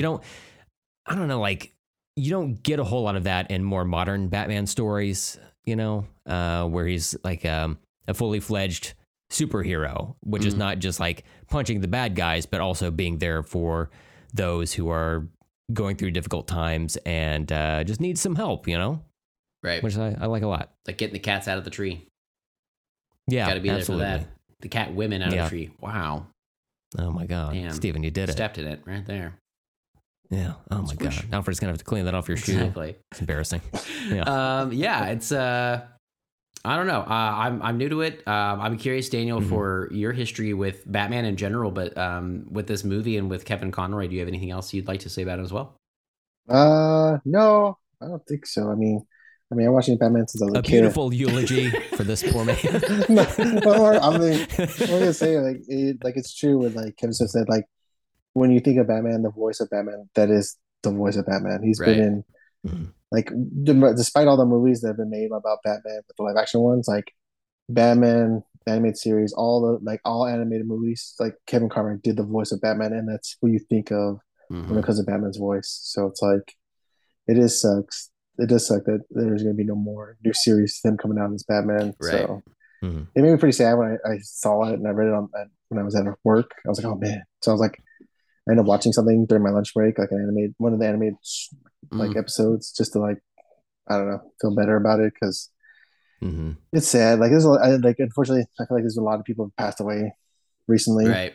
Like especially people you like and like you think it's a little too soon for them, I guess. I don't even know what he passed away from. He was 66. He had cancer. Oh, damn. Yeah, but he was so young. Yeah, it's sad. I don't remember what kind of cancer. I saw something earlier about it, but or like how long he had it, But it just kind of happens that way. Intestinal cancer. Oh no. Yeah, but 66. Damn. That's so young. Like I didn't realize, again, because I'm kind of new to his fandom. I didn't know like he's been doing this for so long, I guess. So I'm glad we got so much from him. And it seems like he was just a lovely person. Everybody talked about him, at Comic-Cons and stuff. Him just being like a lovely person, loves his fans. But yeah, it feels like we should have had so much more with him. It fucking sucks. So. I mean, he voiced that character a lot. Like he did, like I said, like 2 different versions of Batman the Animated Series. He did Justice League Unlimited, a lot of those Arkham Knights Batman games. Was he in Batman Beyond? Yes, he was in Batman Beyond as old man Bruce Wayne. He did some of those animated DC movies like Killing Joke, etc. So he voiced that character quite a bit. Like there's some performances that I've never experienced with him, either because I don't like play video games really, or I just haven't seen those animated features. But there's still stuff to enjoy going forward, at least for me, and then stuff to go back and rewatch. So, and there's a lot of it. Like that's a lot of animated voiceover that he's done, So that's cool. I also saw that DC on their DC Unlimited platform, they made available Kevin Conroy's Finding Batman story from DC Pride 2022. And I didn't even know he was gay until like that comic came out this year. I had no idea. Not that it like plays a factor, but I just thought, didn't know. you know, Yeah. It's like when I learned that Dean Cain was Korean, like part Korean. I was like, oh, he's Korean Superman. Also pretty much an asshole, but you know, Korean Superman's kind of cool. But you know, like the gay guy is also the world's greatest Batman to a lot of us, you know. Yeah. And he was just a tremendous actor. Like he really brought a lot of heart and warmth to Batman that I don't get in a lot of other places. And this is the flavor of Batman I find myself chasing a lot of the time whenever I absorb Bat content. He has a different voice for Bruce Wayne than he does for Batman. And I thought, you know, when I was growing up, and that was kind of my first exposure to Batman, I think it was... No, I think I saw the 89 Batman before the animated series, but it didn't really like click with me all that much. But the animated series I liked a lot, and just seeing the differences in voices, and it's coming from the same guy, thought was cool. And I like that future actors have picked up on that. Like Christian Bale did that for his Batman, Ben Affleck as well, though with like a voice modulator. It's just part of the mythos now that Batman and Bruce Wayne have different voices, and I think he's one to credit that too. And I believe it's Andrea Romano, who is the director, the voice director for Batman the Animated Series that he got his job through. She has a great ear for voices because all of those Justice League actors were incredible. But in that Finding Batman story, it talks about how he went from being a struggling actor to eventually landing the role of Batman, and the struggles that he went through, because back when he was, you know, getting out of high school and going on to, I can't remember, I think maybe he went to like Juilliard or something like that, some acting school of renown. It was okay, or more socially, Juilliard, it was more acceptable for gay people to be like around film production or whatever, but not necessarily be the actors themselves. So he was closeted for a long time, and even though he would like live his life as a gay man, you know, in his personal life, he didn't want to bring that to his professional life, and how he dealt with that, and the struggles he had at home with his family and whatnot. It was really impactful. So I would recommend anyone go check that out. Right on. Was that, sorry, did you say there was a book or a movie? Yeah, it's a comic. A comic. Oh, cool. Yeah, it's a DC Pride 2022 issue 1. It was only one issue that came out, but yeah, so people can check it out. Yeah, it says that he moved to New York City in 1973 and went to Juilliard on a full scholarship, and he roomed with Robin Williams, which is crazy. Wow. And they were in the same group with them and Kelsey Grammer. So, oh my God, you got Beast up in there. Okay, man. Hey, let me tell you a joke, dude. So a Genie, Batman, and Frasier roomed together in college. Did Kevin Conroy ever do anything blue? Because Genie's blue and Beast is blue. Because that would really complete it. Batman has blue on his costume. Yeah, he's a blue. Yeah, because they do that color scheme. There you go. Wow, you got the blue guys, the Blue Man Group. Wow, they started Blue Man Group at Juilliard. Wow, it's been Robin Williams this whole time. I almost just spit water out of my nose just now. Damn. Sometimes it just happens, man. You just open your mouth and out it comes. It just happens. Hell yeah, dude, you do it right. Oh my gosh. Yeah, what else you got? And you know, we've got a further eulogy maybe toward the end of the episode from our pal Dave over at Erie International. Cool. But I figured, you know, now we can kind of talk about the movie itself, if you guys are cool with it. Sounds good. I've got some notes here. So this is the first theatrical feature film produced by Warner Brothers Animation. It was originally planned to be a direct-to-video release, but switched to a theatrical release with a condensed 8-month production schedule, which is fucking insane. Just 8 months to put an entire movie from like the thought of putting a Batman movie together to being like, and also it's theatrical and it has to come out at this date or whatever, which is fucking insane. Normal animation takes like 4 years. Oh yeah, typically. But this was like really like rushed through, evidently. It doesn't show though. It's like really fucking tight. Like everything looks beautiful. It looks, fairly consistent with the animation of the TV series. There were some CGI buildings in the opening credits or whatever. Best CGI so far in a Batman movie that we've watched for now, Bat. So that's not and then due to the short notice, the film failed at the box office and eventually became a cult hit after being released on home video. So it wasn't until later on that people really got their footing with this. I remember thinking this movie was a bit boring when I was a child because it's like a love story for a lot of it, and then also has to do with the mob instead of like an actual like super villain per se, even though the Joker shows up like halfway through. But man, I gotta say, I rewatched it a few days ago. Man, I fucking love this thing. Sweet. I had so much fun watching it. Awesome. I was just, it was really checking a lot of boxes for me, right. You know?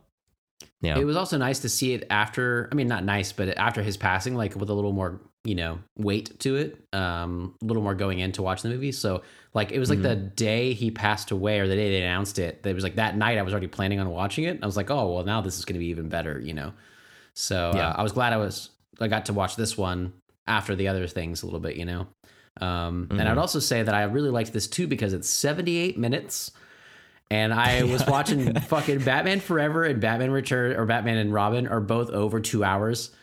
And they just fucking drag. And I was like, this movie is a fucking blast. And it's a bullet. I want this one to last for 4 hours. I want the other ones to go as fast as possible. So I really dug that. So Daniel, you were saying that you grew up with this movie. What about now we're watching it? Did you do you watch it by yourself or with your kids? I watched it by myself. I think Brent texted me, and then I was like, I got home that night.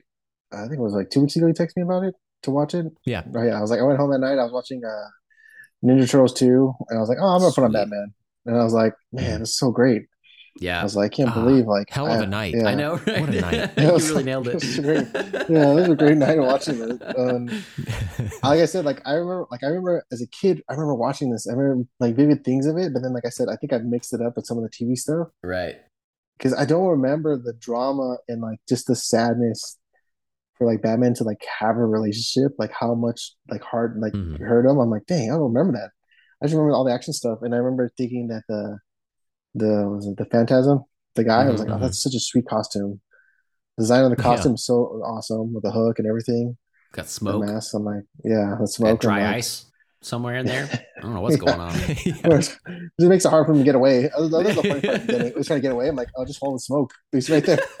Yeah. You just follow him because you can just see it. There he goes. This is a big trail. Yeah. I was gonna say, I think smoke only works like when you're there, like on the same plane as them.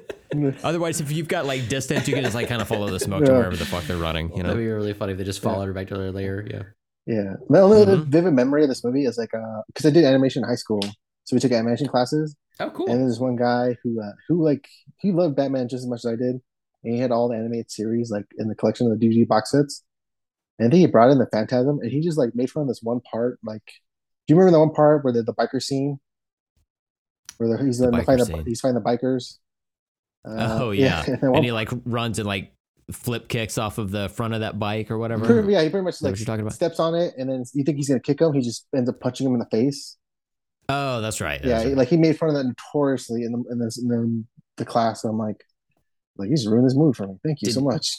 Did he think he could do better?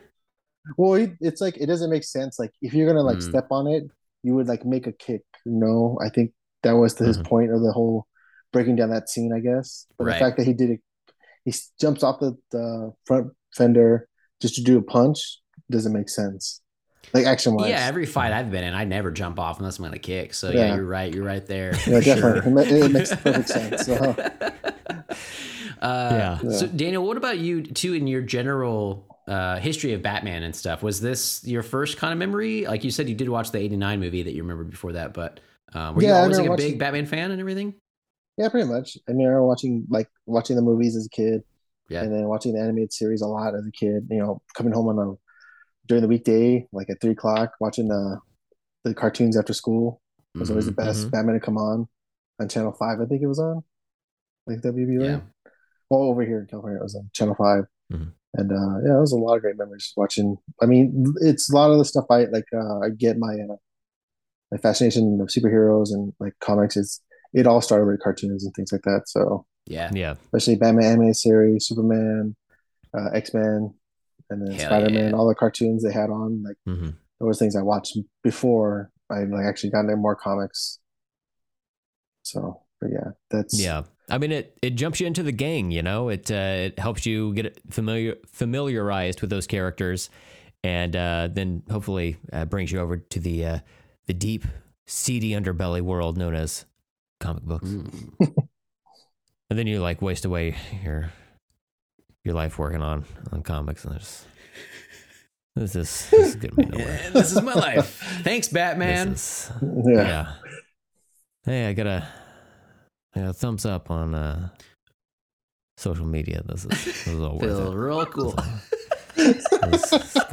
I got a thumbs up on social media. My life is complete. Yes, that's all I needed. That was worth the laborious 17 hours spent on that page. Oh man.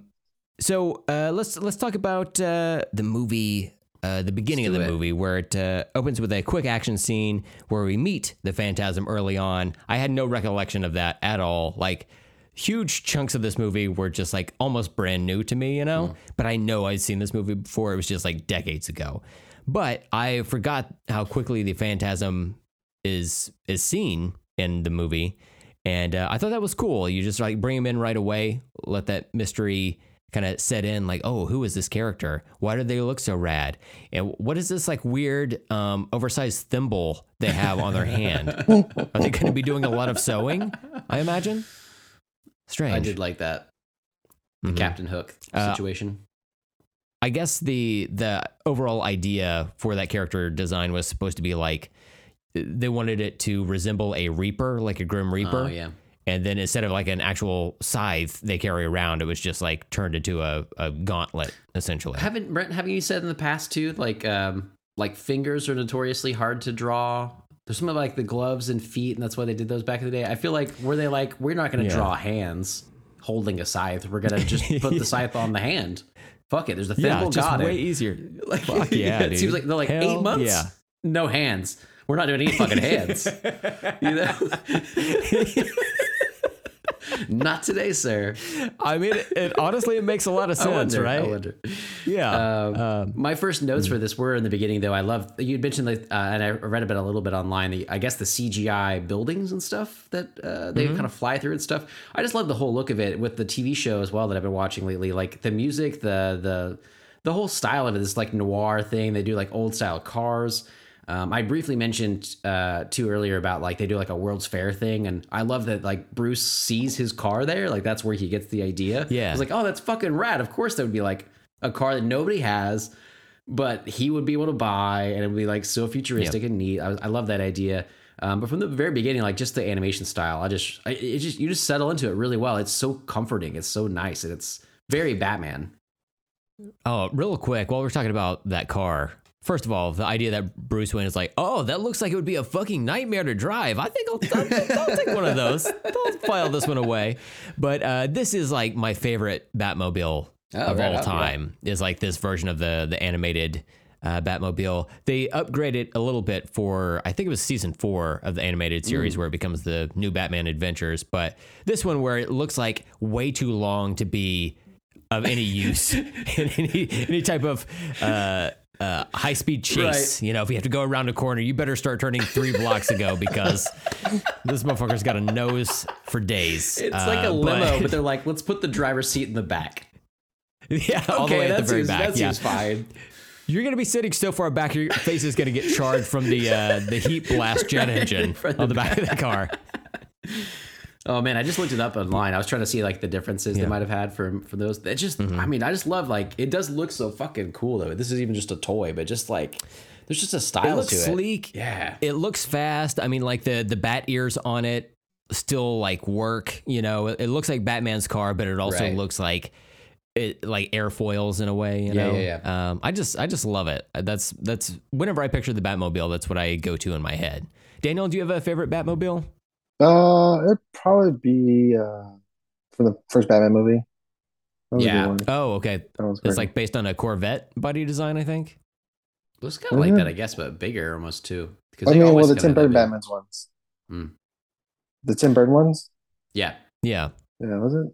It's almost the same design as the cartoon, no? Or do I have my memory wrong? Or is it Batman? Yeah, it's like a different body type, but we can all agree the one in Batman Forever is Well, that's a fucking nightmare. I was gonna Right? say they Because did a it's new like- one for both of those movies, and they're both terrible. Oh, I'm thinking of the one that's it's like tube shaped, but also glowing blue. They or both, whatever. yeah. So they do that, like they add the neon essentially to his car. They do the Fast and Furious treatment, the early episodes. Yeah. To Yeah.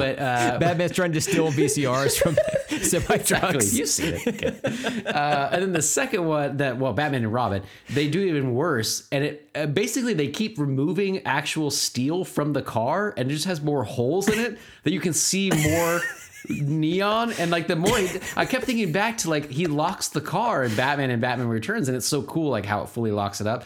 And this one I'm like, you're just really asking for like someone just to like throw a broom in there and you're just done. Like you don't even need much, no bullets or anything, just broom handle. He was defeated by his chimney sweep. He got his ass. That's his arch villain right there, man. Chimney sweep. The sweeper. The sweeper, man. Never saw him coming. Black as night. Oh, yeah. Sneaks into your house. Wow. Scary shit. Interesting. Wow. Yeah, you're right. They put so many holes on it. It's like on The Simpsons where they add speed holes to it. Right. You know? Yeah. Yeah. It's a good look, man. Uh, Need more It's, neon. it's a look. It's a you can't look. say it's not a look. Yeah. Another note that I had, because we were mentioning, you guys were mentioning about the actual Phantasm and stuff. I like the design too. I thought that was a cool concept, especially as an adult watching this and not knowing this story, not remembering this at all. I had no idea who the reveal was going to be. I didn't expect that at all. It's a very emotional story the whole way through. And whenever Kevin Conroy had passed away too, people had mentioned this. They'd shown this one clip on Twitter, and I'm glad I didn't end up watching it. I started to, but it was a scene from this one. It was a funeral scene where or a cemetery scene where they titled it the "I didn't count on being happy" scene. oh yeah, that was so sad. God, gut wrenching, fucking gut wrenching. Yeah. But man, once you get the reveal, I don't know if we want to do that yet, but once you do get the reveal of what's going on here, you realize that two people have been hurt this whole time and have been like, avenging them, their people and everything. And it's like, it was such an interesting story. This, especially for, cartoon people look down on cartoons or think they're kids things. This was an animated series that made a movie. Like it's definitely for kids, but like, man, it's for adults. It's a very grown up story. It's for a Batman story. It is one of the most emotional Batman stories I've ever seen. I was shocked at what level they went to that in this movie. But there was a lot of, real heavy moments that were really excellently executed, Yeah. Well, should we just rip the Band-Aid off here? Do it. And just talk about the reveal. So again, spoilers for this movie, but if you haven't seen it, I'm sorry. It's like almost 30 fucking years old. Honestly, it's on you at this point. Yeah. Yeah. So eventually we see that the Phantasm is revealed to be Andrea Beaumont. And What? I thought it was Alfred. Did you watch a different version? I watched a different version altogether, guys. Oh my God. It was Batman the whole time. He had a mirror the whole time. Didn't realize he was in the same room. It's so funny. It He was just wild. like, dude, you're in a house of mirrors. What did you expect? Idiot. World's greatest detective, my ass. But yeah, I do like that story because the voice of the Phantasm is Stacy Keach, who also voices Andrea's father. So you're kind of led to believe that it would be him the whole time. And it kind of makes sense story-wise that that's who it would be as you kind of put the pieces together. I mean, honestly, I knew this reveal the whole time because my 8-year-old dumbass spoiled it for myself. I'll never forget. But this is one of those things that I wish I could forget, you know? Right. If I could just reset my brain and go in brand new. Because I don't think I would have gotten it, you know? The Phantasm is drawn to be like shaped like a man, a muscular man in this series, but then takes the cape off and it does this like kind of wild hiding of the body type changing by the cape kind of flapping in the foreground and it hides it, but looks like a man, takes it off, immediately has a woman body type, which is very, very thin. But yeah, like overall, I like the general idea of it.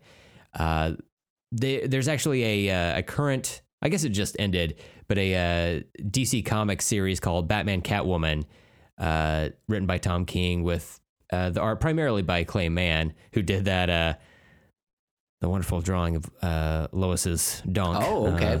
That I talked about last time, Steven. Anyway, I remember that. Sorry, I got lost in thought for a second. So, they did a story where they bring the Phantasm into the main DC comics continuity for the first time, meaning that the movie gets canonized. And I don't know, like. I'm cool with it. I haven't read it yet, but I like this movie enough to where I'm like, okay, let's see how this works out. I do like the idea that their relationship is really the catalyst for Bruce deciding to become Batman, because it seemed like he could kind of go either way with it, you know? But then their relationship falling apart just really set Bruce on a path to be like, you know, I'm vengeance, I'm the night. I'm Batman. You know, we know the whole thing. And then there's that scene where Alfred walks in on Batman, like getting dressed, you know, for the first time. He hands him the mask. He puts it on, turns around, and then Alfred is just like fucking horrified. Oh yeah, and I was that. Like, I mean, it's not that scary. I was like, you see his chin. He's walked in seeing worse things of young Master Bruce. Oh, definitely. You know what I'm saying? Oh yeah, Master Bruce masturbating for sure.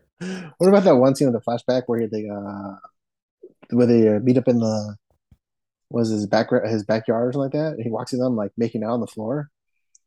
I was like, what the heck? I really don't remember that. I don't remember that part at all. You're talking about the scene where Andrea walks in on Bruce doing jujitsu out in the yard for no reason. He's just like doing these like weird little like Castlevania style jumps in the yard and shit. It's a good look for him. Hey, and they got her. It was. Got her there. So from Simon Beaumont to Andrea Beaumont, Bruce will fuck them all.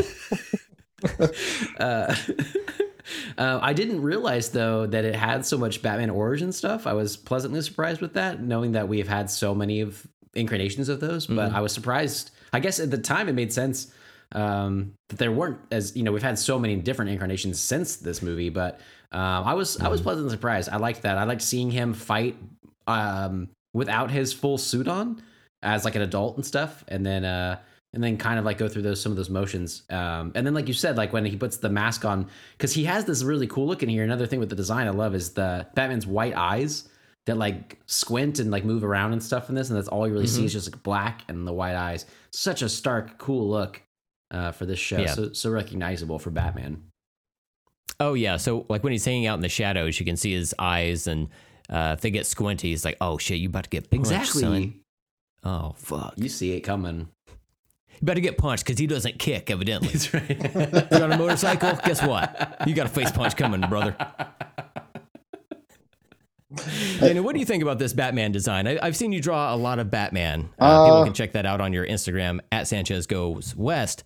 But how do you feel about the animated Batman design versus some of the ones from movies and comics and etc.? I like it. It's like super sleek and iconic. I mean, the cowl, the design and the shape of his cowl is really great. Especially when they do the beginning sequences of the animated series, where it's all black, his silhouette. It's just so cool. I mean, I really enjoy that design, and I have no complaints about it. Especially his facial design, his big jaw, and then his squinty eyes, like you see in the black. I always thought that was pretty cool design. I have no complaints whatsoever.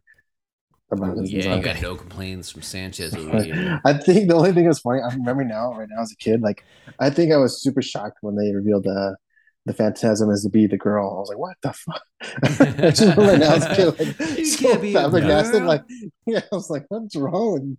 I didn't know who I can't remember who I thought it was as a kid, but I knew it, like, what's the girl? Why? But now you watch it now, like, okay, yeah, it totally makes sense. Like it's all like the background history with him and Angela and all that stuff. It makes total sense that it would be her. I love thinking about this. Like Brent was talking about, like she takes off the costume though, and it just like drapes over her boobs, so you know she has boobs. And you're like, oh, it's a woman, clearly. Like whenever we're watching these movies, Amanda was like in and out of the room, and I had Batman and Robin on, and she walked in right after Alicia Silverstone got her costume, and it's just like she puts pants on, and it's like ass, boobs. Crotch, and she was like, wow, that's really bad. And I was like, oh, let me go to the beginning when you see George Clooney and Chris O'Donnell get dressed. It's the same fucking thing. Crotch, ass, nipples. I was like, it's the thing here, man. But yeah, so there's some history with that too. You have that on a loop in your TV right now, right? In the background You've behind turned it to a GIF, and it's just going. And I put in the words, so it just says ass, titties, ass. You know? But it's just Clooney over and over again, man. That's all you need. It gets real confusing when it's a zoom in on Chris O'Donnell's butt and then it says titties. And you're like, wait, Steven. He confuses me. I don't know what to think about him. Attractive man, but I'm not sure, you know? I'm not sure if we see a relationship there. So yeah, exactly. You want to be respectful. Exactly. You don't want to just you don't want to throw an ass on it. Oh man, what else you got? What other note? I only have one other note on here, so trying to save it a little bit. But there's a scene early on in the movie where Bruce has a party or like a get together at his mansion, and I noted that they really fucked up the Asian lady's eyes because they're almost just like full on black eyes. That felt very. I don't know if they if they like drew them like problematic, and they were like, oh, we can't do that. Let's just make them almond shaped and then fill them with black, and it's just like she looks like an alien. Yeah, now. It was really weird. I don't know if that was oops, you know, that was the because 90s. on later projects with Asian people in it, in like the same Bat universe, there are Asian people, and you can tell they're Asian, but it's not like. That's not weird, you know? Let's not make it weird. Oh, it stood out. I noticed that too. It was really weird on there because it's like they're just like black, but it's like she's not a villain. She's not Batman. Like there's no reason for them to be that way. She's just a person at a cocktail, hour. It's like literally no human's eyes have ever looked like that who is not also Venom, you know? Yeah. And that's only when he turns Venom and then they're white, you know? So maybe it was Venom though. I don't know. Fuck, I didn't even think. What's I bet Sony that's on up to? Wikipedia. Yeah. Hey, man, they're just making bad movies. You know how they do. Let's see what else. Andrea says she refers to Bruce as the boy billionaire. So finally in November, it's confirmed Bruce is a billionaire. It seems like when we watched Batman 89 and Batman Returns, like he was rich, but I don't feel like he was billionaire rich, right? Because a lot of people didn't recognize him right off the bat. I just don't think he was at that level yet. But here, we know he runs Wayne Tech, and this is kind of the first time in November where we've seen Bruce as the head of a company, which I like. And there's a lot more with the animated series where he runs Wayne Tech. Just like boardrooms and meetings and shit. Oh, God, it's so fucking good. I fucking love CEOs, bro. Yeah. Alfred, can you order the nice chairs? Oh, fuck. Bruce Wayne is the shit. We're getting the rolly chairs.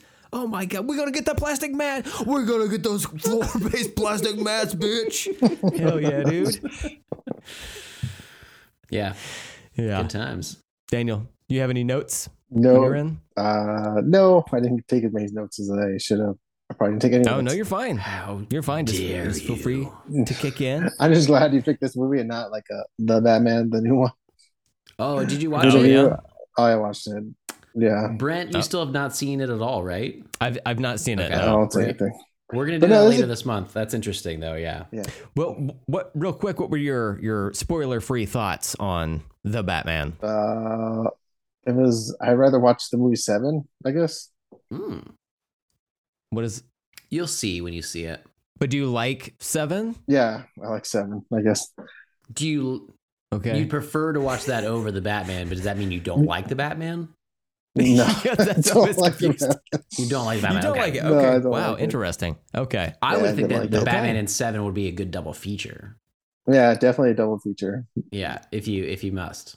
If you need a Snyder cut your way through it, that would be the way to do it. That's interesting though. Oh, okay. I like the Batman. I'm curious to see what Brent thinks of it, but it's definitely a whole different take. And rewatching these other movies now, it's really interesting. I'm super excited to get back through them. And then it's also we're not doing the Nolan movies, but I almost wish we were, just because this is the first time I've watched all of these in so long, and I've seen the Nolan ones so much more recently, and they're the ones that I have in my head that I'm like, oh, I'm really curious to watch them now. So I might just do it on my own. You know, I already stunt watched the other fucking Batman and Robin shit. Might as well do a good one. Might as well treat yourself. Yeah. Why have you watched any? Work my way up to it. So, Steven, you don't want to wait for Nolan-vember next year? Well, that's a long time, and Brent, I'm just not sure I'm going to be here for it. So, planning on leaving this podcast for a better one early in the next year. So we'll see. Okay. We'll see what happens. Okay. It was first a death joke, and then I realized it sounded really like, I'm not sure if I'm going to be here. And I was like, I'm just leaving Brent on the show by himself. Okay, that's better. I feel like a lot of people would much rather you just die than just decide to leave the podcast. Okay, that sounds kind of nice. At least there's some finality to that. Whereas, people are not going to be able to get your movie opinions. Oh my God, going forward. We're just going to be out there in the world. They need it. Just existing, grocery shopping, commuting, fixing your water tank. That's right. Pooping. I'm going to leave the Soaking toilet your can light raisins for in sure. water, whatever you got going on. Of course, you have to do it. One must soak thine raisins. Yeah, that's true. Wait, is that from the outtakes? I have no idea I don't anymore. remember. I can't remember where we talked about it. Listen to the outtakes anyway, listener. Anyway, yeah. So Andrea, I never pronounce that name consistently. Andreo. Is voiced Andreo, thank you. Andre Agassi is voiced by Dana Delaney, who also voiced Lois Lane in Superman the Animated Series, the Justice League Animated Series, and other animated DC projects. I saw her name associated with this movie before I rewatched it this week, and I was like, I thought she was already someone. I didn't think Catwoman, but I thought it was like another prominent Batman character. But no, it was just Lois over in a neighboring animated series going forward. So she could never cross over those two characters. They couldn't. There's no way for voice actors to do that. She could never meet. They never can. Never have Lois meets the Phantasm movie. And they were. I hope that David Zaslav prevents that from ever happening. Oh, wow. I hope they get to film 90% of it and then it gets shit canned forever. Yeah, that's the way to do it. That's what I want to happen with that. I will say I do like her, yeah. Dana Delaney. I'm trying to look at her others, like her actual live action stuff she might have been in, but I don't know. I think she was from the TV show Wings. Is she from Wings? Is she from Wings? We just talked about that recently. Batman has a cape. He doesn't have wings, but sometimes it can be wings, Commander. but he doesn't fly. Interesting. Oh, I think I know who you're talking about. I think that is a different person, though. That woman. I don't think so. Yeah, you might be right. This is console thrills. Who knows what's happening right now? But yeah, she's in some stuff that I do know her from. I'm not really sure what it is. But yeah, I like her. I liked her. Is it from this movie? That's it. Guys, I was way off. Okay. My bad. Yeah. Samsonite. Yeah. All over again. I do it every time. Oh, she's in Tulsa King. Oh, hey. Main role, upcoming all right. series. So, fuck yeah. Stallone. That's going to put us on the map finally. You know? That's the one that's going to do God. it. I'm so nervous for that show. I really am. My last note on here, was that I liked the Phantasm and not knowing who it was. I liked having a whodunit because especially from the other ones I can think of, even like the Batman, which has like the Riddler and you don't know technically who he is. I think as the audience, you kind of always do. Like, I don't really remember a lot of these being that kind of like whodunits, but essentially it's a slasher movie, man. This movie is a slasher film. It's like, it's got this masked character with like a knife hand going after all these different people one by one, picking them off. And you don't know what's going on. And I thought that was a really cool way to do it. I didn't expect that as well. Like, this movie surprised me in so many ways. And I'm certainly, obviously I've been liking it. I've been saying that, but I'm certainly going to add this as like a Batman movie that I watch. I'm kind of glad that I got to it now because I feel like I have so much time to catch up on. I wish I would have earlier too, but now I have it and I'm like, I'm not letting it go. So like, much like I kind of want to have Batman Returns is more in my realm. I might watch that one a little bit more than I ever did. This one I think as well. I think these two coming out of this, I'm like, these are the stars for me. Oh, thank God. Okay, good. Steven, I gotta reveal something to you. Okay.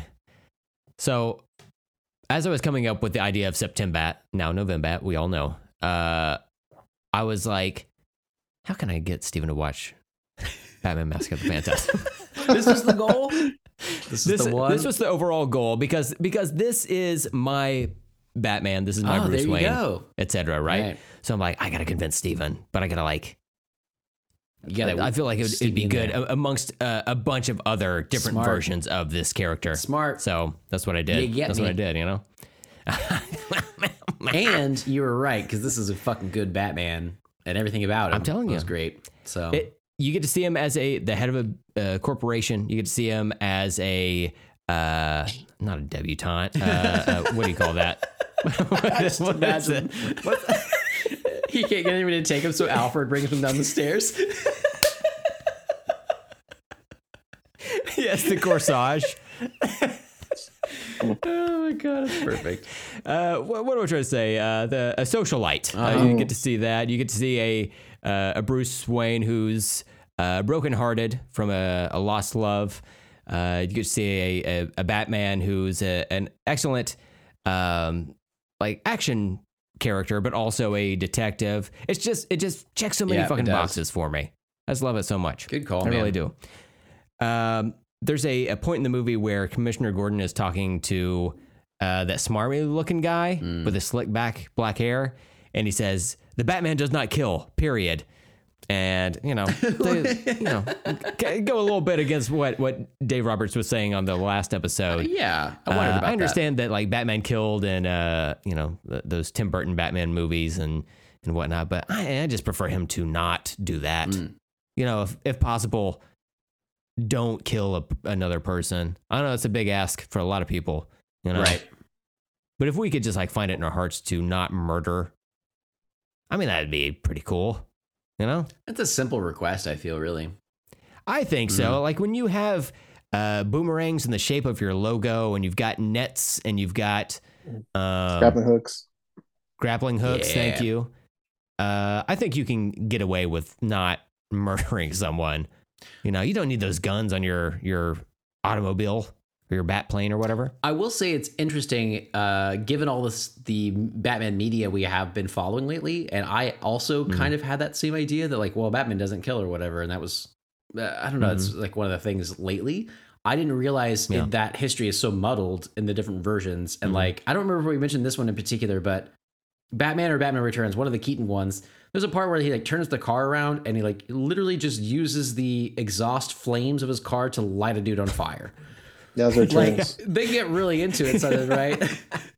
So, it's interesting to see. This was like a year later, or a couple of years later, depending on which movie that was, where they're like, he absolutely does not kill. But it's also, this is animated, it was for kids more. Maybe that's when they, but I'm like, that's interesting. He's had both kind of histories, Steven, you recently read that Detective Comics 27.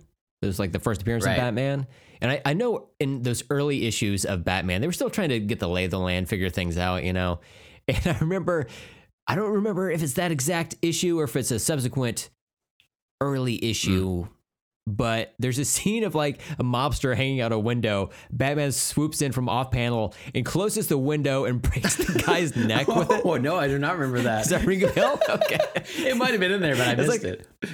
It's like the semi-famous panel in early Batman comics, and it's what a lot of people used to be like, oh, see, Batman kills, but it's like, yeah, but they were still trying to figure things out. Like early on, Superman couldn't fly; he would just leap tall buildings, And eventually, they were like, let's just make him fly. Jumping is stupid. So they just made him fly. So it takes some time before they figured this stuff out. Also, in the comics, at least for a long time, Batman didn't like guns. He was against it. So, and sometimes it's all about guns. Yeah, you never really know with Batman. That's what I find. Yeah, these billionaire he's a hard fellow playboys to lock down. You never know what's going on within their heads. You never know. You never know. That's honestly, it's a problem. Let's see. let's see, where is it? Okay, so we talked about the animation a little bit. I can see some variation in the animation quality. Some scenes looked a little more smooth than others, but also it's an 8-month window. Yeah, like, definitely. what do you want? This is essentially a plussed up, wider screen version of an animated episode.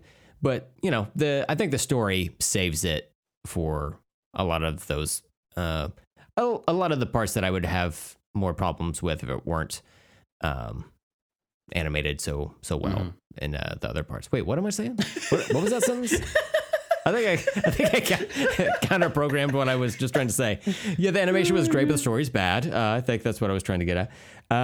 There's a scene in the movie where Batman and Alfred get into like an argument a little bit, where Andrea gets back into Bruce's life, and Alfred is like, "Oh, you're gonna go see her again." Batman says, as he's getting ready to go off into the night. He's in the Batcave. Alfred's right there. Batman says, "You think you know everything about me, don't you?" And Alfred responds, "I diapered your bottom, sir." Oh, yeah. I bloody well ought to. Then Batman says, "Well, you're wrong." Like a bratty little child. And like peels out. Yeah, he peels out in the Batmobile and takes off. I'm like, God damn. Is this Batman or Bratman? You know what I'm saying? Like, take that silver spoon out of your mouth and possibly your butt, Bruce. Fucking relax. Quit talking about my asshole. Get out of here. I'm leaving. Bye. I can't stand this anymore. He peels out the other way and just comes back. It's like, oh, that was weird. I forgot my lunch. I'm leaving again. And my back credit card. Never leave home without it.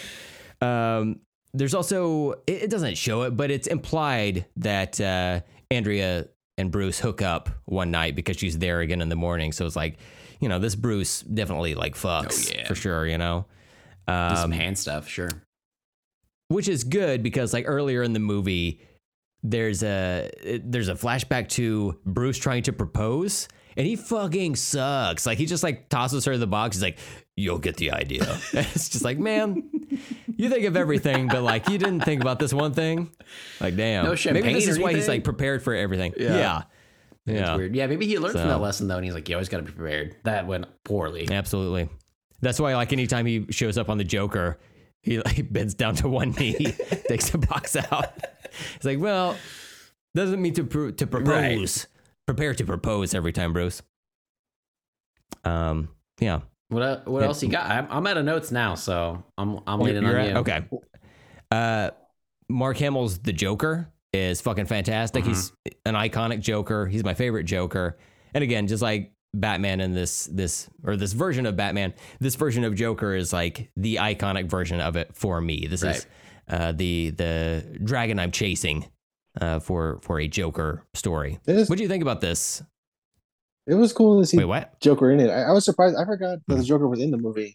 I was like, in the movie, right?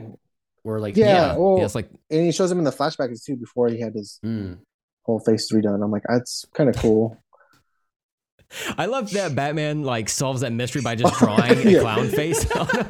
Like, how often does he try that and it works? Plus, how many people have done that to him and just been like, "That's Bruce. That's Bruce's smile. I got it." There should have been like a sister scene where the Joker is just drawing a bat cowl on Bruce. He's like, that seems that would have been great. Me. And then it pans out and they're both drawing hearts around each other. And you're like, oh, this is the love story. Wow. It pans out on Batman. He's knelt down on one knee. He's the ring box out. Because it didn't take hard for what's her name to figure out that he was Batman. Andrea, right? Yeah. Yeah, it seemed like that was fairly early on. Yeah, it's figured out real quick. I'm like, really? Mm-hmm. I mean, you just go like this. On it, I guess. Like, yeah, Batman. Got it. It's like Bruce. Yeah. She's like, I slept with that guy. I know who he is. Right. I recognize that mouth. Let's see what else. Toward the very end of the movie, when Joker and the Phantasm, who has been revealed, this is the scene where we see that it's Andrea who is the Phantasm. They get in a fight, and at a certain point, the Joker punches her with baloney, which I thought was pretty good, because he had the robot lady like slice off a piece of bologna for him. And I was like, but if you show a log of bologna in an earlier scene, you have to make sure it goes off by the third act, and it did. You know, that's the bologna clause. Some callback the bologna clause. Yeah, I've heard that in movies. Yeah, you gotta, if you show bologna, you gotta bring that back later on. I mean, they do it in Ninja Turtles too, the aforementioned. Yep. You know, they followed the bologna rule. That's right. That's true. Yeah.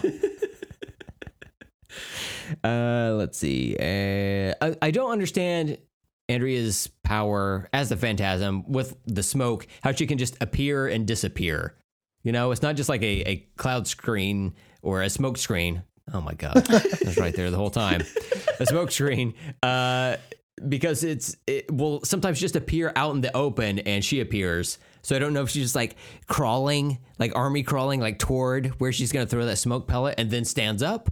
But it does seem like there's some type of teleportation power involved. I don't know. Maybe I'm just overthinking it, but women, I don't understand them. Women be shopping, women be smoke pelleting. It's crazy. Yeah, it's a Martin episode, right? They're in the same era. Yeah. Damn, Gina. He's smoke pelleting me again. Damn. Shanae's not going to like that. Is that the right one? That's the right one. No. Is that right? Okay. Let's see. My final thoughts on this movie are that I like that Bruce and Andrea share similar backstories, but Andrea chose the darker path that's between cool, the two because she is the more murderous one. They both wear costumes, of course, but she's the one that's really like taking care of business, you know? TCB. And also, again, Bruce's decision to become Batman hinges on their relationship. I'm falling apart. It's 10 o'clock over here. We're recording late. We didn't mention that yet. We switched our recording to late times, and it's maybe messing with us a little bit. Yeah, I've had a few drinks. Yeah. That's what are you drinking? What is that? Modelo, Negro Modelo. Oh yes. Yeah, Brent drink. I love that one. Yeah, that's good. Yeah. Right on. Celebrate. Good buzz. Hell yeah, man. Getting buzzed by those bats. Bat buzz, yeah. That's what Andrew was looking for. Bat buzz. Hell yeah, dude. He's like, if you lean against this part of the cave, there's a good vibration going on. But it is cool that the story overall wise, like they really didn't pull from any like comics, right? Like I pretty much I don't think so. Yeah, this is like all on its own. And they told a pretty good story, like, you know, introducing a new love person in Bruce's life, past life, and kind of hinting at like the beginning why, like, you know, that struggle, like, okay, I'm gonna be Batman. I made a vow. And he like almost breaks it and almost breaks his heart, but then it ends up like they end up breaking up because of the situation of the dad crossing the crime family, and he chooses to go with crime and she chooses vengeance and hatred. It's a cool story. Like they had different paths, they lost different things, and like they chose to do different things with it in the end.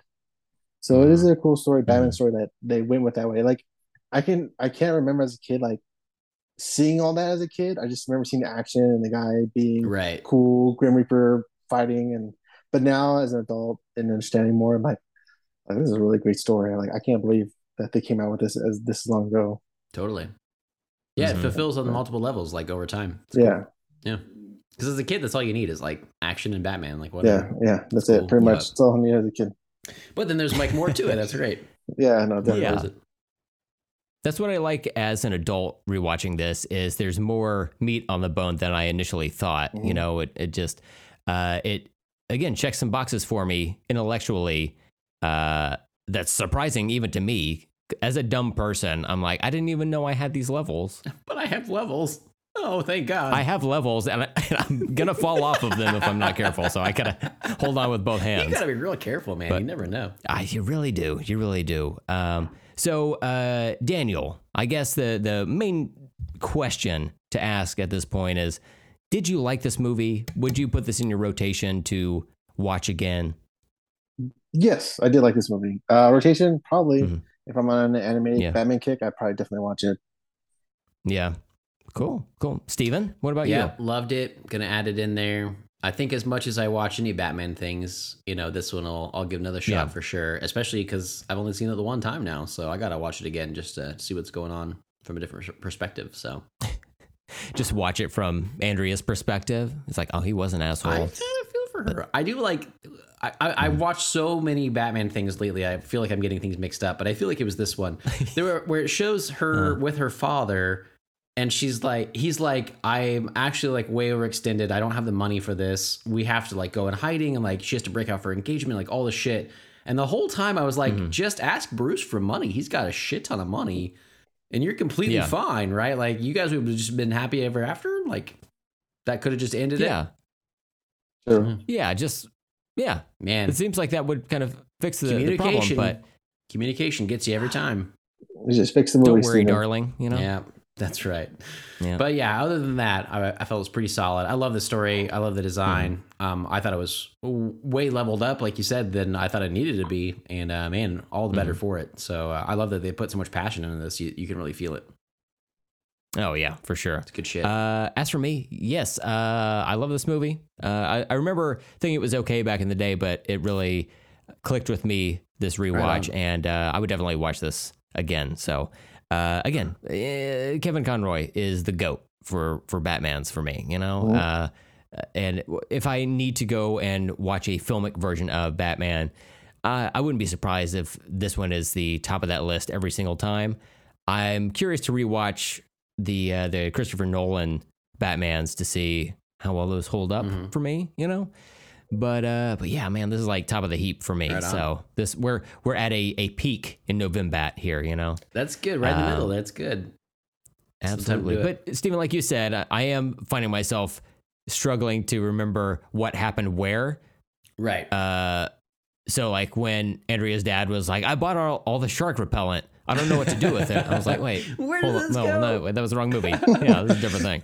I will say I am excited because since watching this movie and since knowing Kevin Conroy passed away, I have not been reading a new Batman comic. I haven't started a new one. So I'm hoping my next go around, I will have his voice in my head. But I realize the older ones I read, like the original, like 20s and 30s and stuff, I don't know that I had any voice in those because they're so different. It's such a different style of comic that I'm used to at all. Like so wordy, we talked about, you know, and so it's the pictures are like less and the words are so much more. If anything, I probably had like the 60s Batman voice in my head going with that one. And then when we read Batman 89, I had Keaton's voice in my head because it's Keaton, like it's supposed to be. Sure, so that's exactly what I had in my head. So I really haven't had this experience yet of really assigning his voice to it. So I'm excited for that. Have you read Batman Year One? So Brent had told me about that years ago. I'm pretty sure I did read that one a long time ago, but I want to reread it now. Yeah, that was really good. Yeah, and I remember liking it because it has like stuff to do with like Commissioner Gordon and like his personal life and everything. Like fleshes him out more. I remember that. But not a whole lot about it. So I would be pretty fresh to that story. Like, and the style too is pretty like a clean line. I mean, it's deceptively clean line. Simply, like it almost looks like an animated. Right. Like it looks like an animated series. Cool. Yeah. It's a little more detailed for sure, but like it is. David Mazzucchelli was like a great artist. Yeah. And like he did some great art in that book. Right on. Yeah, I'm excited to. I have a lot of recommendations and stuff to get through now, but little time when I'm watching so many of these Batman Forevers in there. You know, when hard to read good comics. What's next on the list? You guys gonna watch for next week? Oh, how interesting you would ask that, Daniel. Have because you done this before? When it gets interesting. The next movie we'll be watching is also animated? ? It is, but like CGI animated, because on the next episode of Let's Talk About Stuff, we're going to be talking about the 2017 feature film, The Lego Batman Movie. Oh, yeah. Cool. So, you know, stay safe, Will Arnett. I have not seen that one either. And I've never seen the Lego Movie. I might need to watch that one first. I know they're like related, but I feel like that would be nice, you know? Huh. I think they tie them well together. Yeah. See, there you go. I figure might as well. So. My wife's going out of town. I got a couple days by myself. You know what I'm going to do? I'm a Lego. I'm going to watch some Lego shit. So yeah, that's going to be me. Interesting. Yeah. Okay. So Steven classically doesn't watch a lot of animation. So now he's about to especially go modern. Balls deep in some Lego movies. Okay. I mean, I heard good things. I just never watched them, you know? So I figure it's about time. Yeah. So that should be good. But yeah, looking forward to that as well. That'll be a good time. And then after that one, we've got the Batman we mentioned earlier. The Batman. Yeah. Daniel's favorite. Right. He's a Batman. He's a Batman, not the Batman. Man, if they made the next one was called A Batman. I fucking love it. Third one's B Batman. What's happening now? Who even knows what's happening? Good times. Well, yeah, so that should be fun. Daniel, you have some art online. You got other various things. Did you want to plug any of your social media or anything else you got going on right now? Right now, I've kind of put a hold on art with just because of work and family life. You know, like it's a Sunday. I already have family here. So it's pretty much towards the holidays. Family comes over a lot and we do a lot of things together over the weekend. So I haven't posted anything new art since, was it November? I'm trying to do some stuff, but it's just slowly as every one chance I get, I post stuff. I'm still working on the Street Timber stuff. So my goal is just to finish that for towards the end of the year, just get all those list of characters done. I'm stuck on one character. I think her name is Mimiki. And like, I'm terribly drawing at women. I cannot draw them very well. So I'm having a hard time trying to draw this like a very voluptuous, big-breasted woman. I'm like, oh, this is really hard. You're like, I want to. All right, and follow Sanchez goes west. Okay. Like one of those things. This character. Why did I choose this character? I'm the one that made the list too. I'm like, I don't know why I chose this character. That'd be fun. Like, I'm like, I hate this, and I've been struggling on that drawing for the last month. But I did post something online today. But like, all my social media is Sanchez Goes West. So if you want to follow me, post art, hopefully you can pick up soon. I am going to do something in December though. So if you live in the local area of Los Angeles, I'm going to be at LA Comic-Con. Cool. Wow. So I'm going to, my friend's wife, she invited me to sit at her table with her.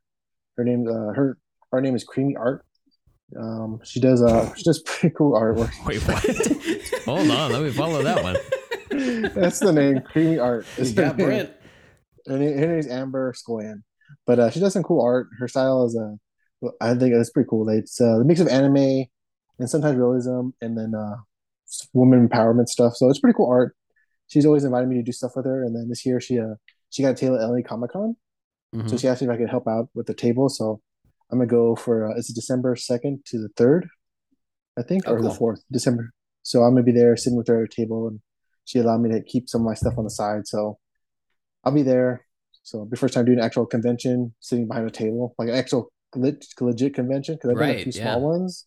So this one's gonna be like the first time being at a table. So I'm excited for that. So that's very cool, man. Print out some stickers and stuff like that. So that's what I'm looking forward to. But I still need to work on those things, put these things together. So that's pretty much art wise. I mean, I have tons of things to work on, and I'm just doing them when I can, pretty much. Right. Yeah. Adults, man. Working on Street Timber and Novembat. Okay, got it. Sweet. Noted. Wow. Did you keep track of Chris Sami's Battober?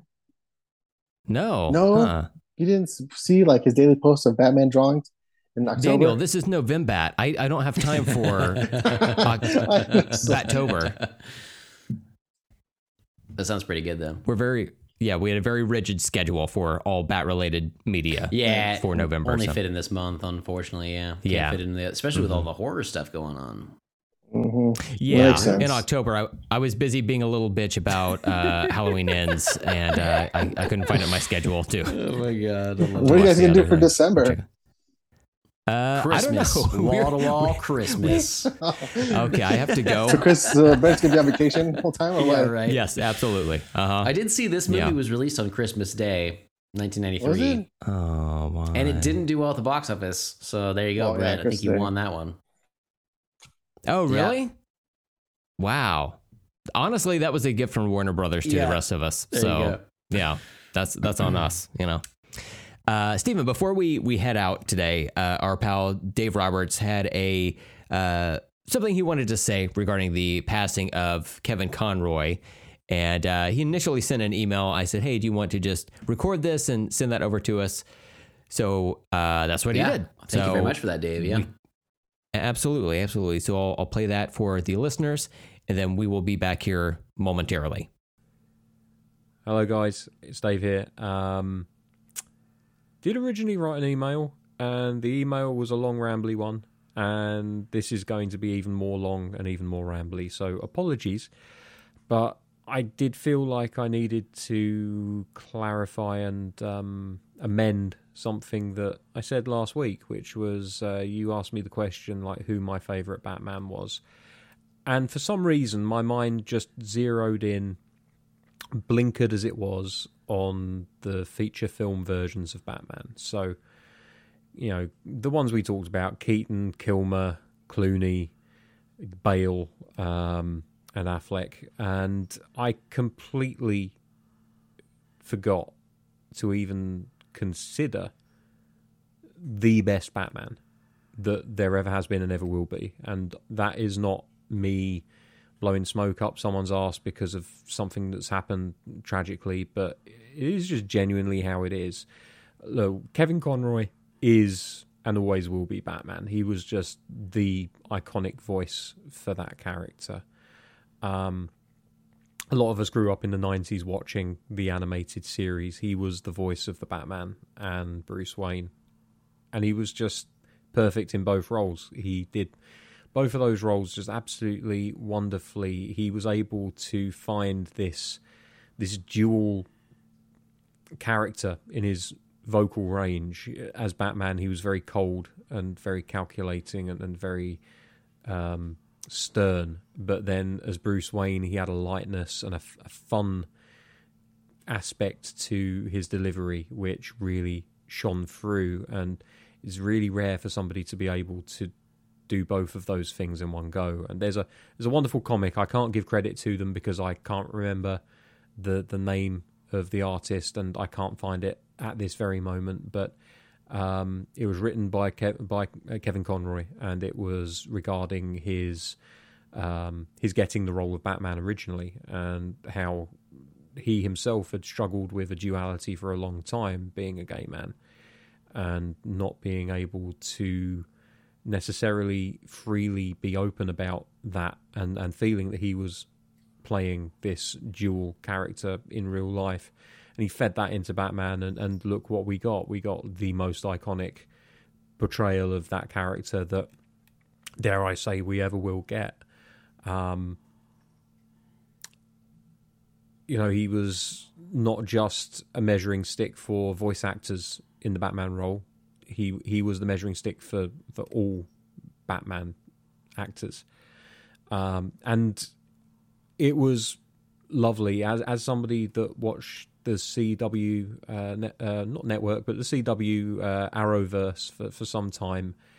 It was lovely to get to see him play Batman in live action, even if it was just once, even if it was an Otherworld's Batman, an old, beaten up, violent Batman. He was still able to play that role, and he was still able to give that line reading of those immortal lines. You know, I am darkness, I am the night, I am Batman. It's just something that was just so special. I'm glad that he was able to do that while he was still with us. He's been Batman for longer than anyone else. He started in 92, I want to say. Was that when the original animated series came along? It may have been slightly later than that, but he's been consistently rolled out. That's the wrong term to use, but he's been consistently used in the role of Batman in video games and animation for 30 years at this point. The entirety of the Arkham franchise has his fingerprints all over it, along with Mark Hamill, who really did make the Joker his own as well. Everything that I say about Kevin Conroy, I think you can apply to Mark Hamill in the role of the Joker, but I think that's a eulogy for another time. But your choice to cover The Mask of the Phantasm this week, there's not a better film for you guys to be talking about. It's a brilliant film. It really is the peak of the animated series. It gets the best performances out of Conroy and the other voice actors that are involved with the project. And as tragic as it is what's happened this week, The timing really couldn't be any better. I said this at the end of the email, and I will read it back now because I think that this probably is the single line that probably sums up my feelings about Conroy as Batman. And I said, if there's going to be a list of the best Batman, he deserves to be sitting on top of it. And he does. I think that it's such a shame to lose him at 66. That's such a young age, especially in these years, you know. But I like to think that he knew just how well respected and how loved he was by people that enjoyed his work. Yeah, that's all I've got for you guys. So hopefully you can enjoy the rest of the show. Let's wipe away the tears and let's have a happy episode where we talk about this exceptional animated movie. I'll speak to you guys soon. Sorry for the ramble. Bye-bye. Dave, thank you very much for sending that in. Obviously, we all have a lot of great feelings about Kevin Conroy, and it's so nice to hear from you as a longtime fan. So definitely hit everybody really hard for his passing this year, but I'm really glad that we were able to have this scheduled already in a weird serendipitous turn of events. But it's been nice to, you know, live his legacy and, you know, be able to experience this and to have his voice be our Batman. So thank you, Kevin Conroy. Absolutely. Absolutely. And we still have Mark Hamill around as Joke Skywalker. Like, so I mean, if someone hurts Mark Hamill, I will sit on a potato. I'll be so mad. That's tired. It's tired. Is this how Irish people get angry? I'm so white right now. I sit on a potato. Listen, he's trying to hatch it. I don't know what he thinks is going to happen. There's a leprechaun in here. He's going to get you. I bet you. Now you make rustic potatoes. All right. Well, you can rate and review us on your favorite podcast apps. 5 stars is always appreciated. Please tell your friends so when people can find us. And if you'd like to contact us, all of the info is in the show notes as usual. Daniel, thank you very much for coming on for one of our November episodes and for this amazing movie. And always great to talk to you, man. It was great talking to you guys. Thanks for having me. I appreciate it. Excellent. Of course. Well, cool. Real quick, Daniel, if you could rewatch either this movie or Snake Eyes, which one are you leaning toward? Oh, this movie for sure. Okay, cool. I thought so. I just wanted to confirm. That's a good question, though. Yeah, you got to know at the end there. That's good. Favorite question. Well, thanks for coming on, man. Until next time, I'm Steven. I'm Brent. I'm Sanchez. And let's talk later.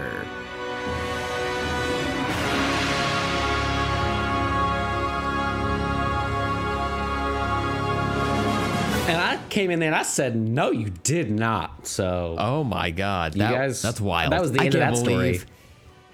They, you, or we said that. Whoa, that's insane. Damn. Sorry, I came in hot there. Did we got all that recorded though? All of it, good. Every single bit, all of it. Good, all the bits. Oh shit, I forgot to hit the record button. Oh. So when you said, was it recorded? Like, that's a no. The answer is no, but in our brains, the answer is yes. Oh man, that's all we need. We got those brain discs. Mine fell out a while back, but you know, you're not supposed to drop a hard drive. I hear that. It makes it skip I know a beat. that now. I know that now. I didn't know before. Oh man, I do have a question for you guys. Did you guys ever play Minesweeper on the old computer? Did you really?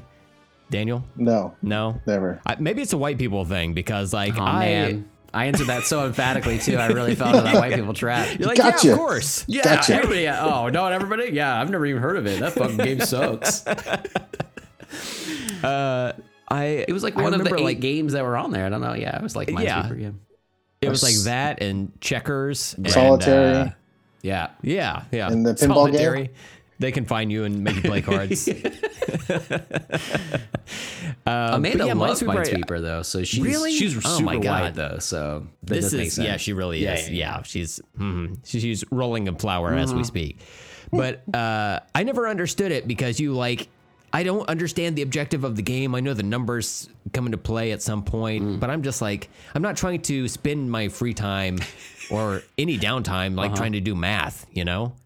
I generally try to avoid it at all costs. So yeah, it's not good for me. I do think it's a kind of a fun game, but I feel like also when you said that, and I thought for a split second about explaining it, I was like, oh no, this would be terrible in general, but definitely on the show. Like this is not going to be good content. So I'll just say that I did play it. I do like it, but I'm not very good at it because I'm not quick enough at the math to make it work. Like I just go willy nilly and I just click on shit. I'm just like try to see kind of like the lottery. I'm like, maybe I'll die today. I'm not sure.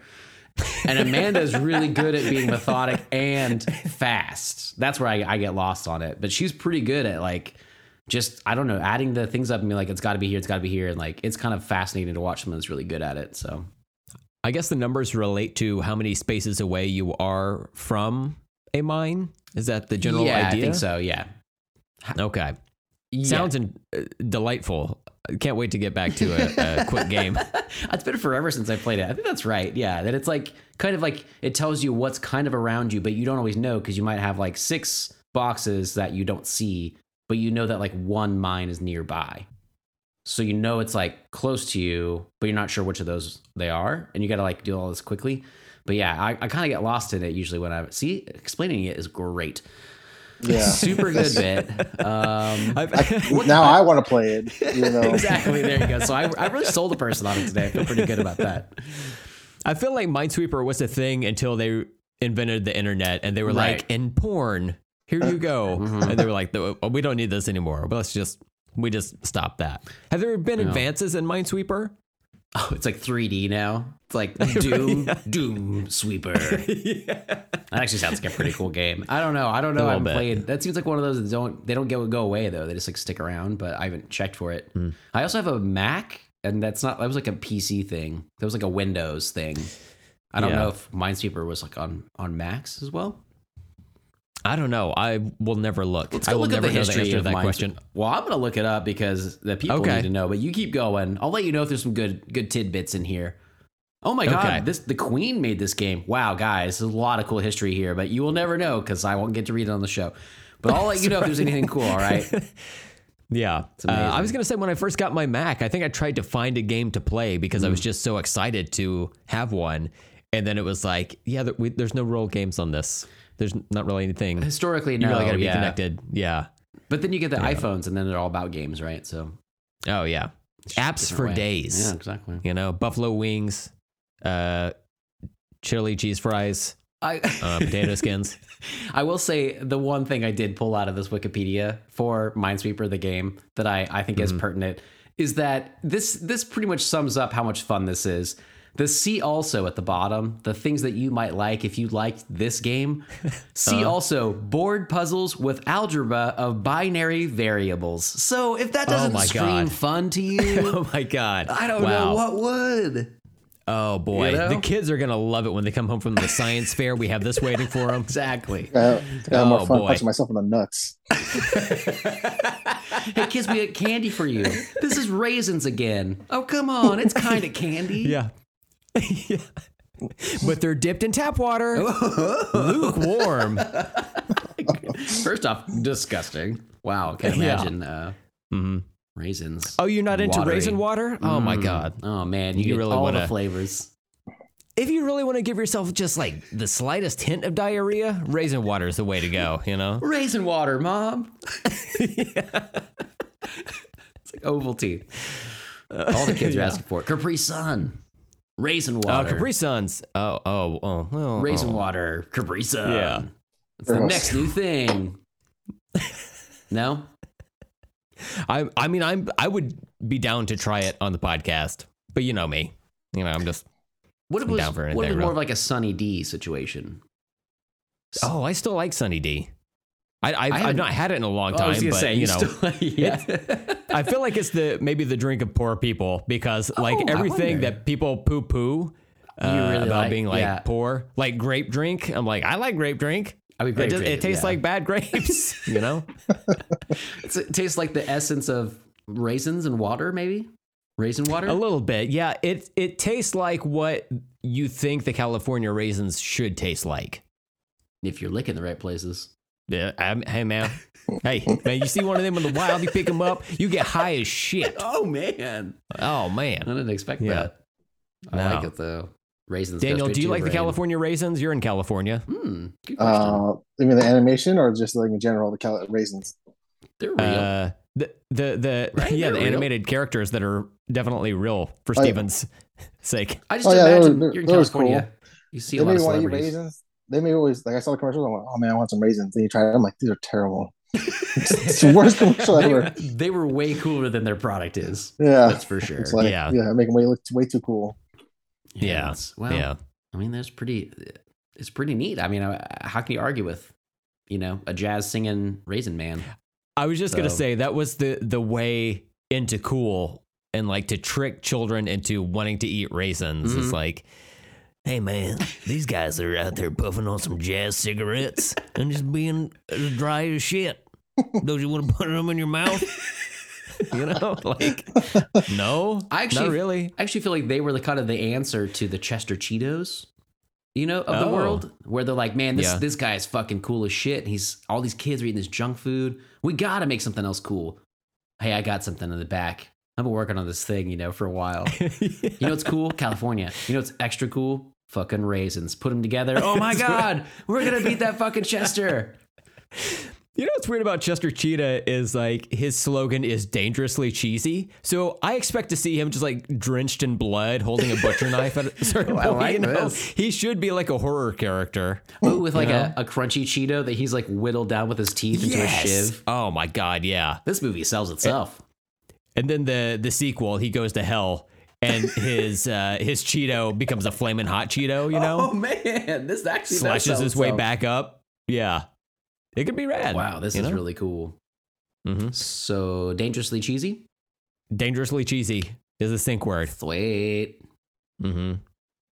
This is sponsored content, right? I mean, I really hope so because we really put a lot of effort into that. I feel like We're just gave him a hemorrhaging whole- money. Yeah, Yeah. we either gave him a whole So many advertising great campaign, ideas. or a full-on movie campaign. So either way, I feel like we are owed for that. That's true. All the advertising we did for Walgreens too, and that just really That's got us right. nowhere. I think Allison was right, but don't tell her. Yeah, well, you don't want to give her any extra credit. No. If Can't have that. they can't give us money for this though, and they could give Mm-hmm. us raisins or Cheetos, I gotta say, after all this talk, I would choose Cheetos. I'm sorry, they're better, and it's a better 100%. character and slogan and stuff. So, I don't know about you guys, but I would definitely be a Cheeto man, Oh, absolutely. Just give me all the flaming hot. and not a I'll just raisin take it all. brand. No. Yep. Are you a raisin man? Oh, it's right there. Uh-huh. Yeah. All right. Ready? Dangerously cheesy. Can't even say it. Yes. Dangerously cheesy to sync on 3. Okay. Excellent. 1, 2, 3. Dangerously cheesy. Oh Hey, man, there we go. I really felt it from Daniel there, though. I really got some. That was dangerous. LP.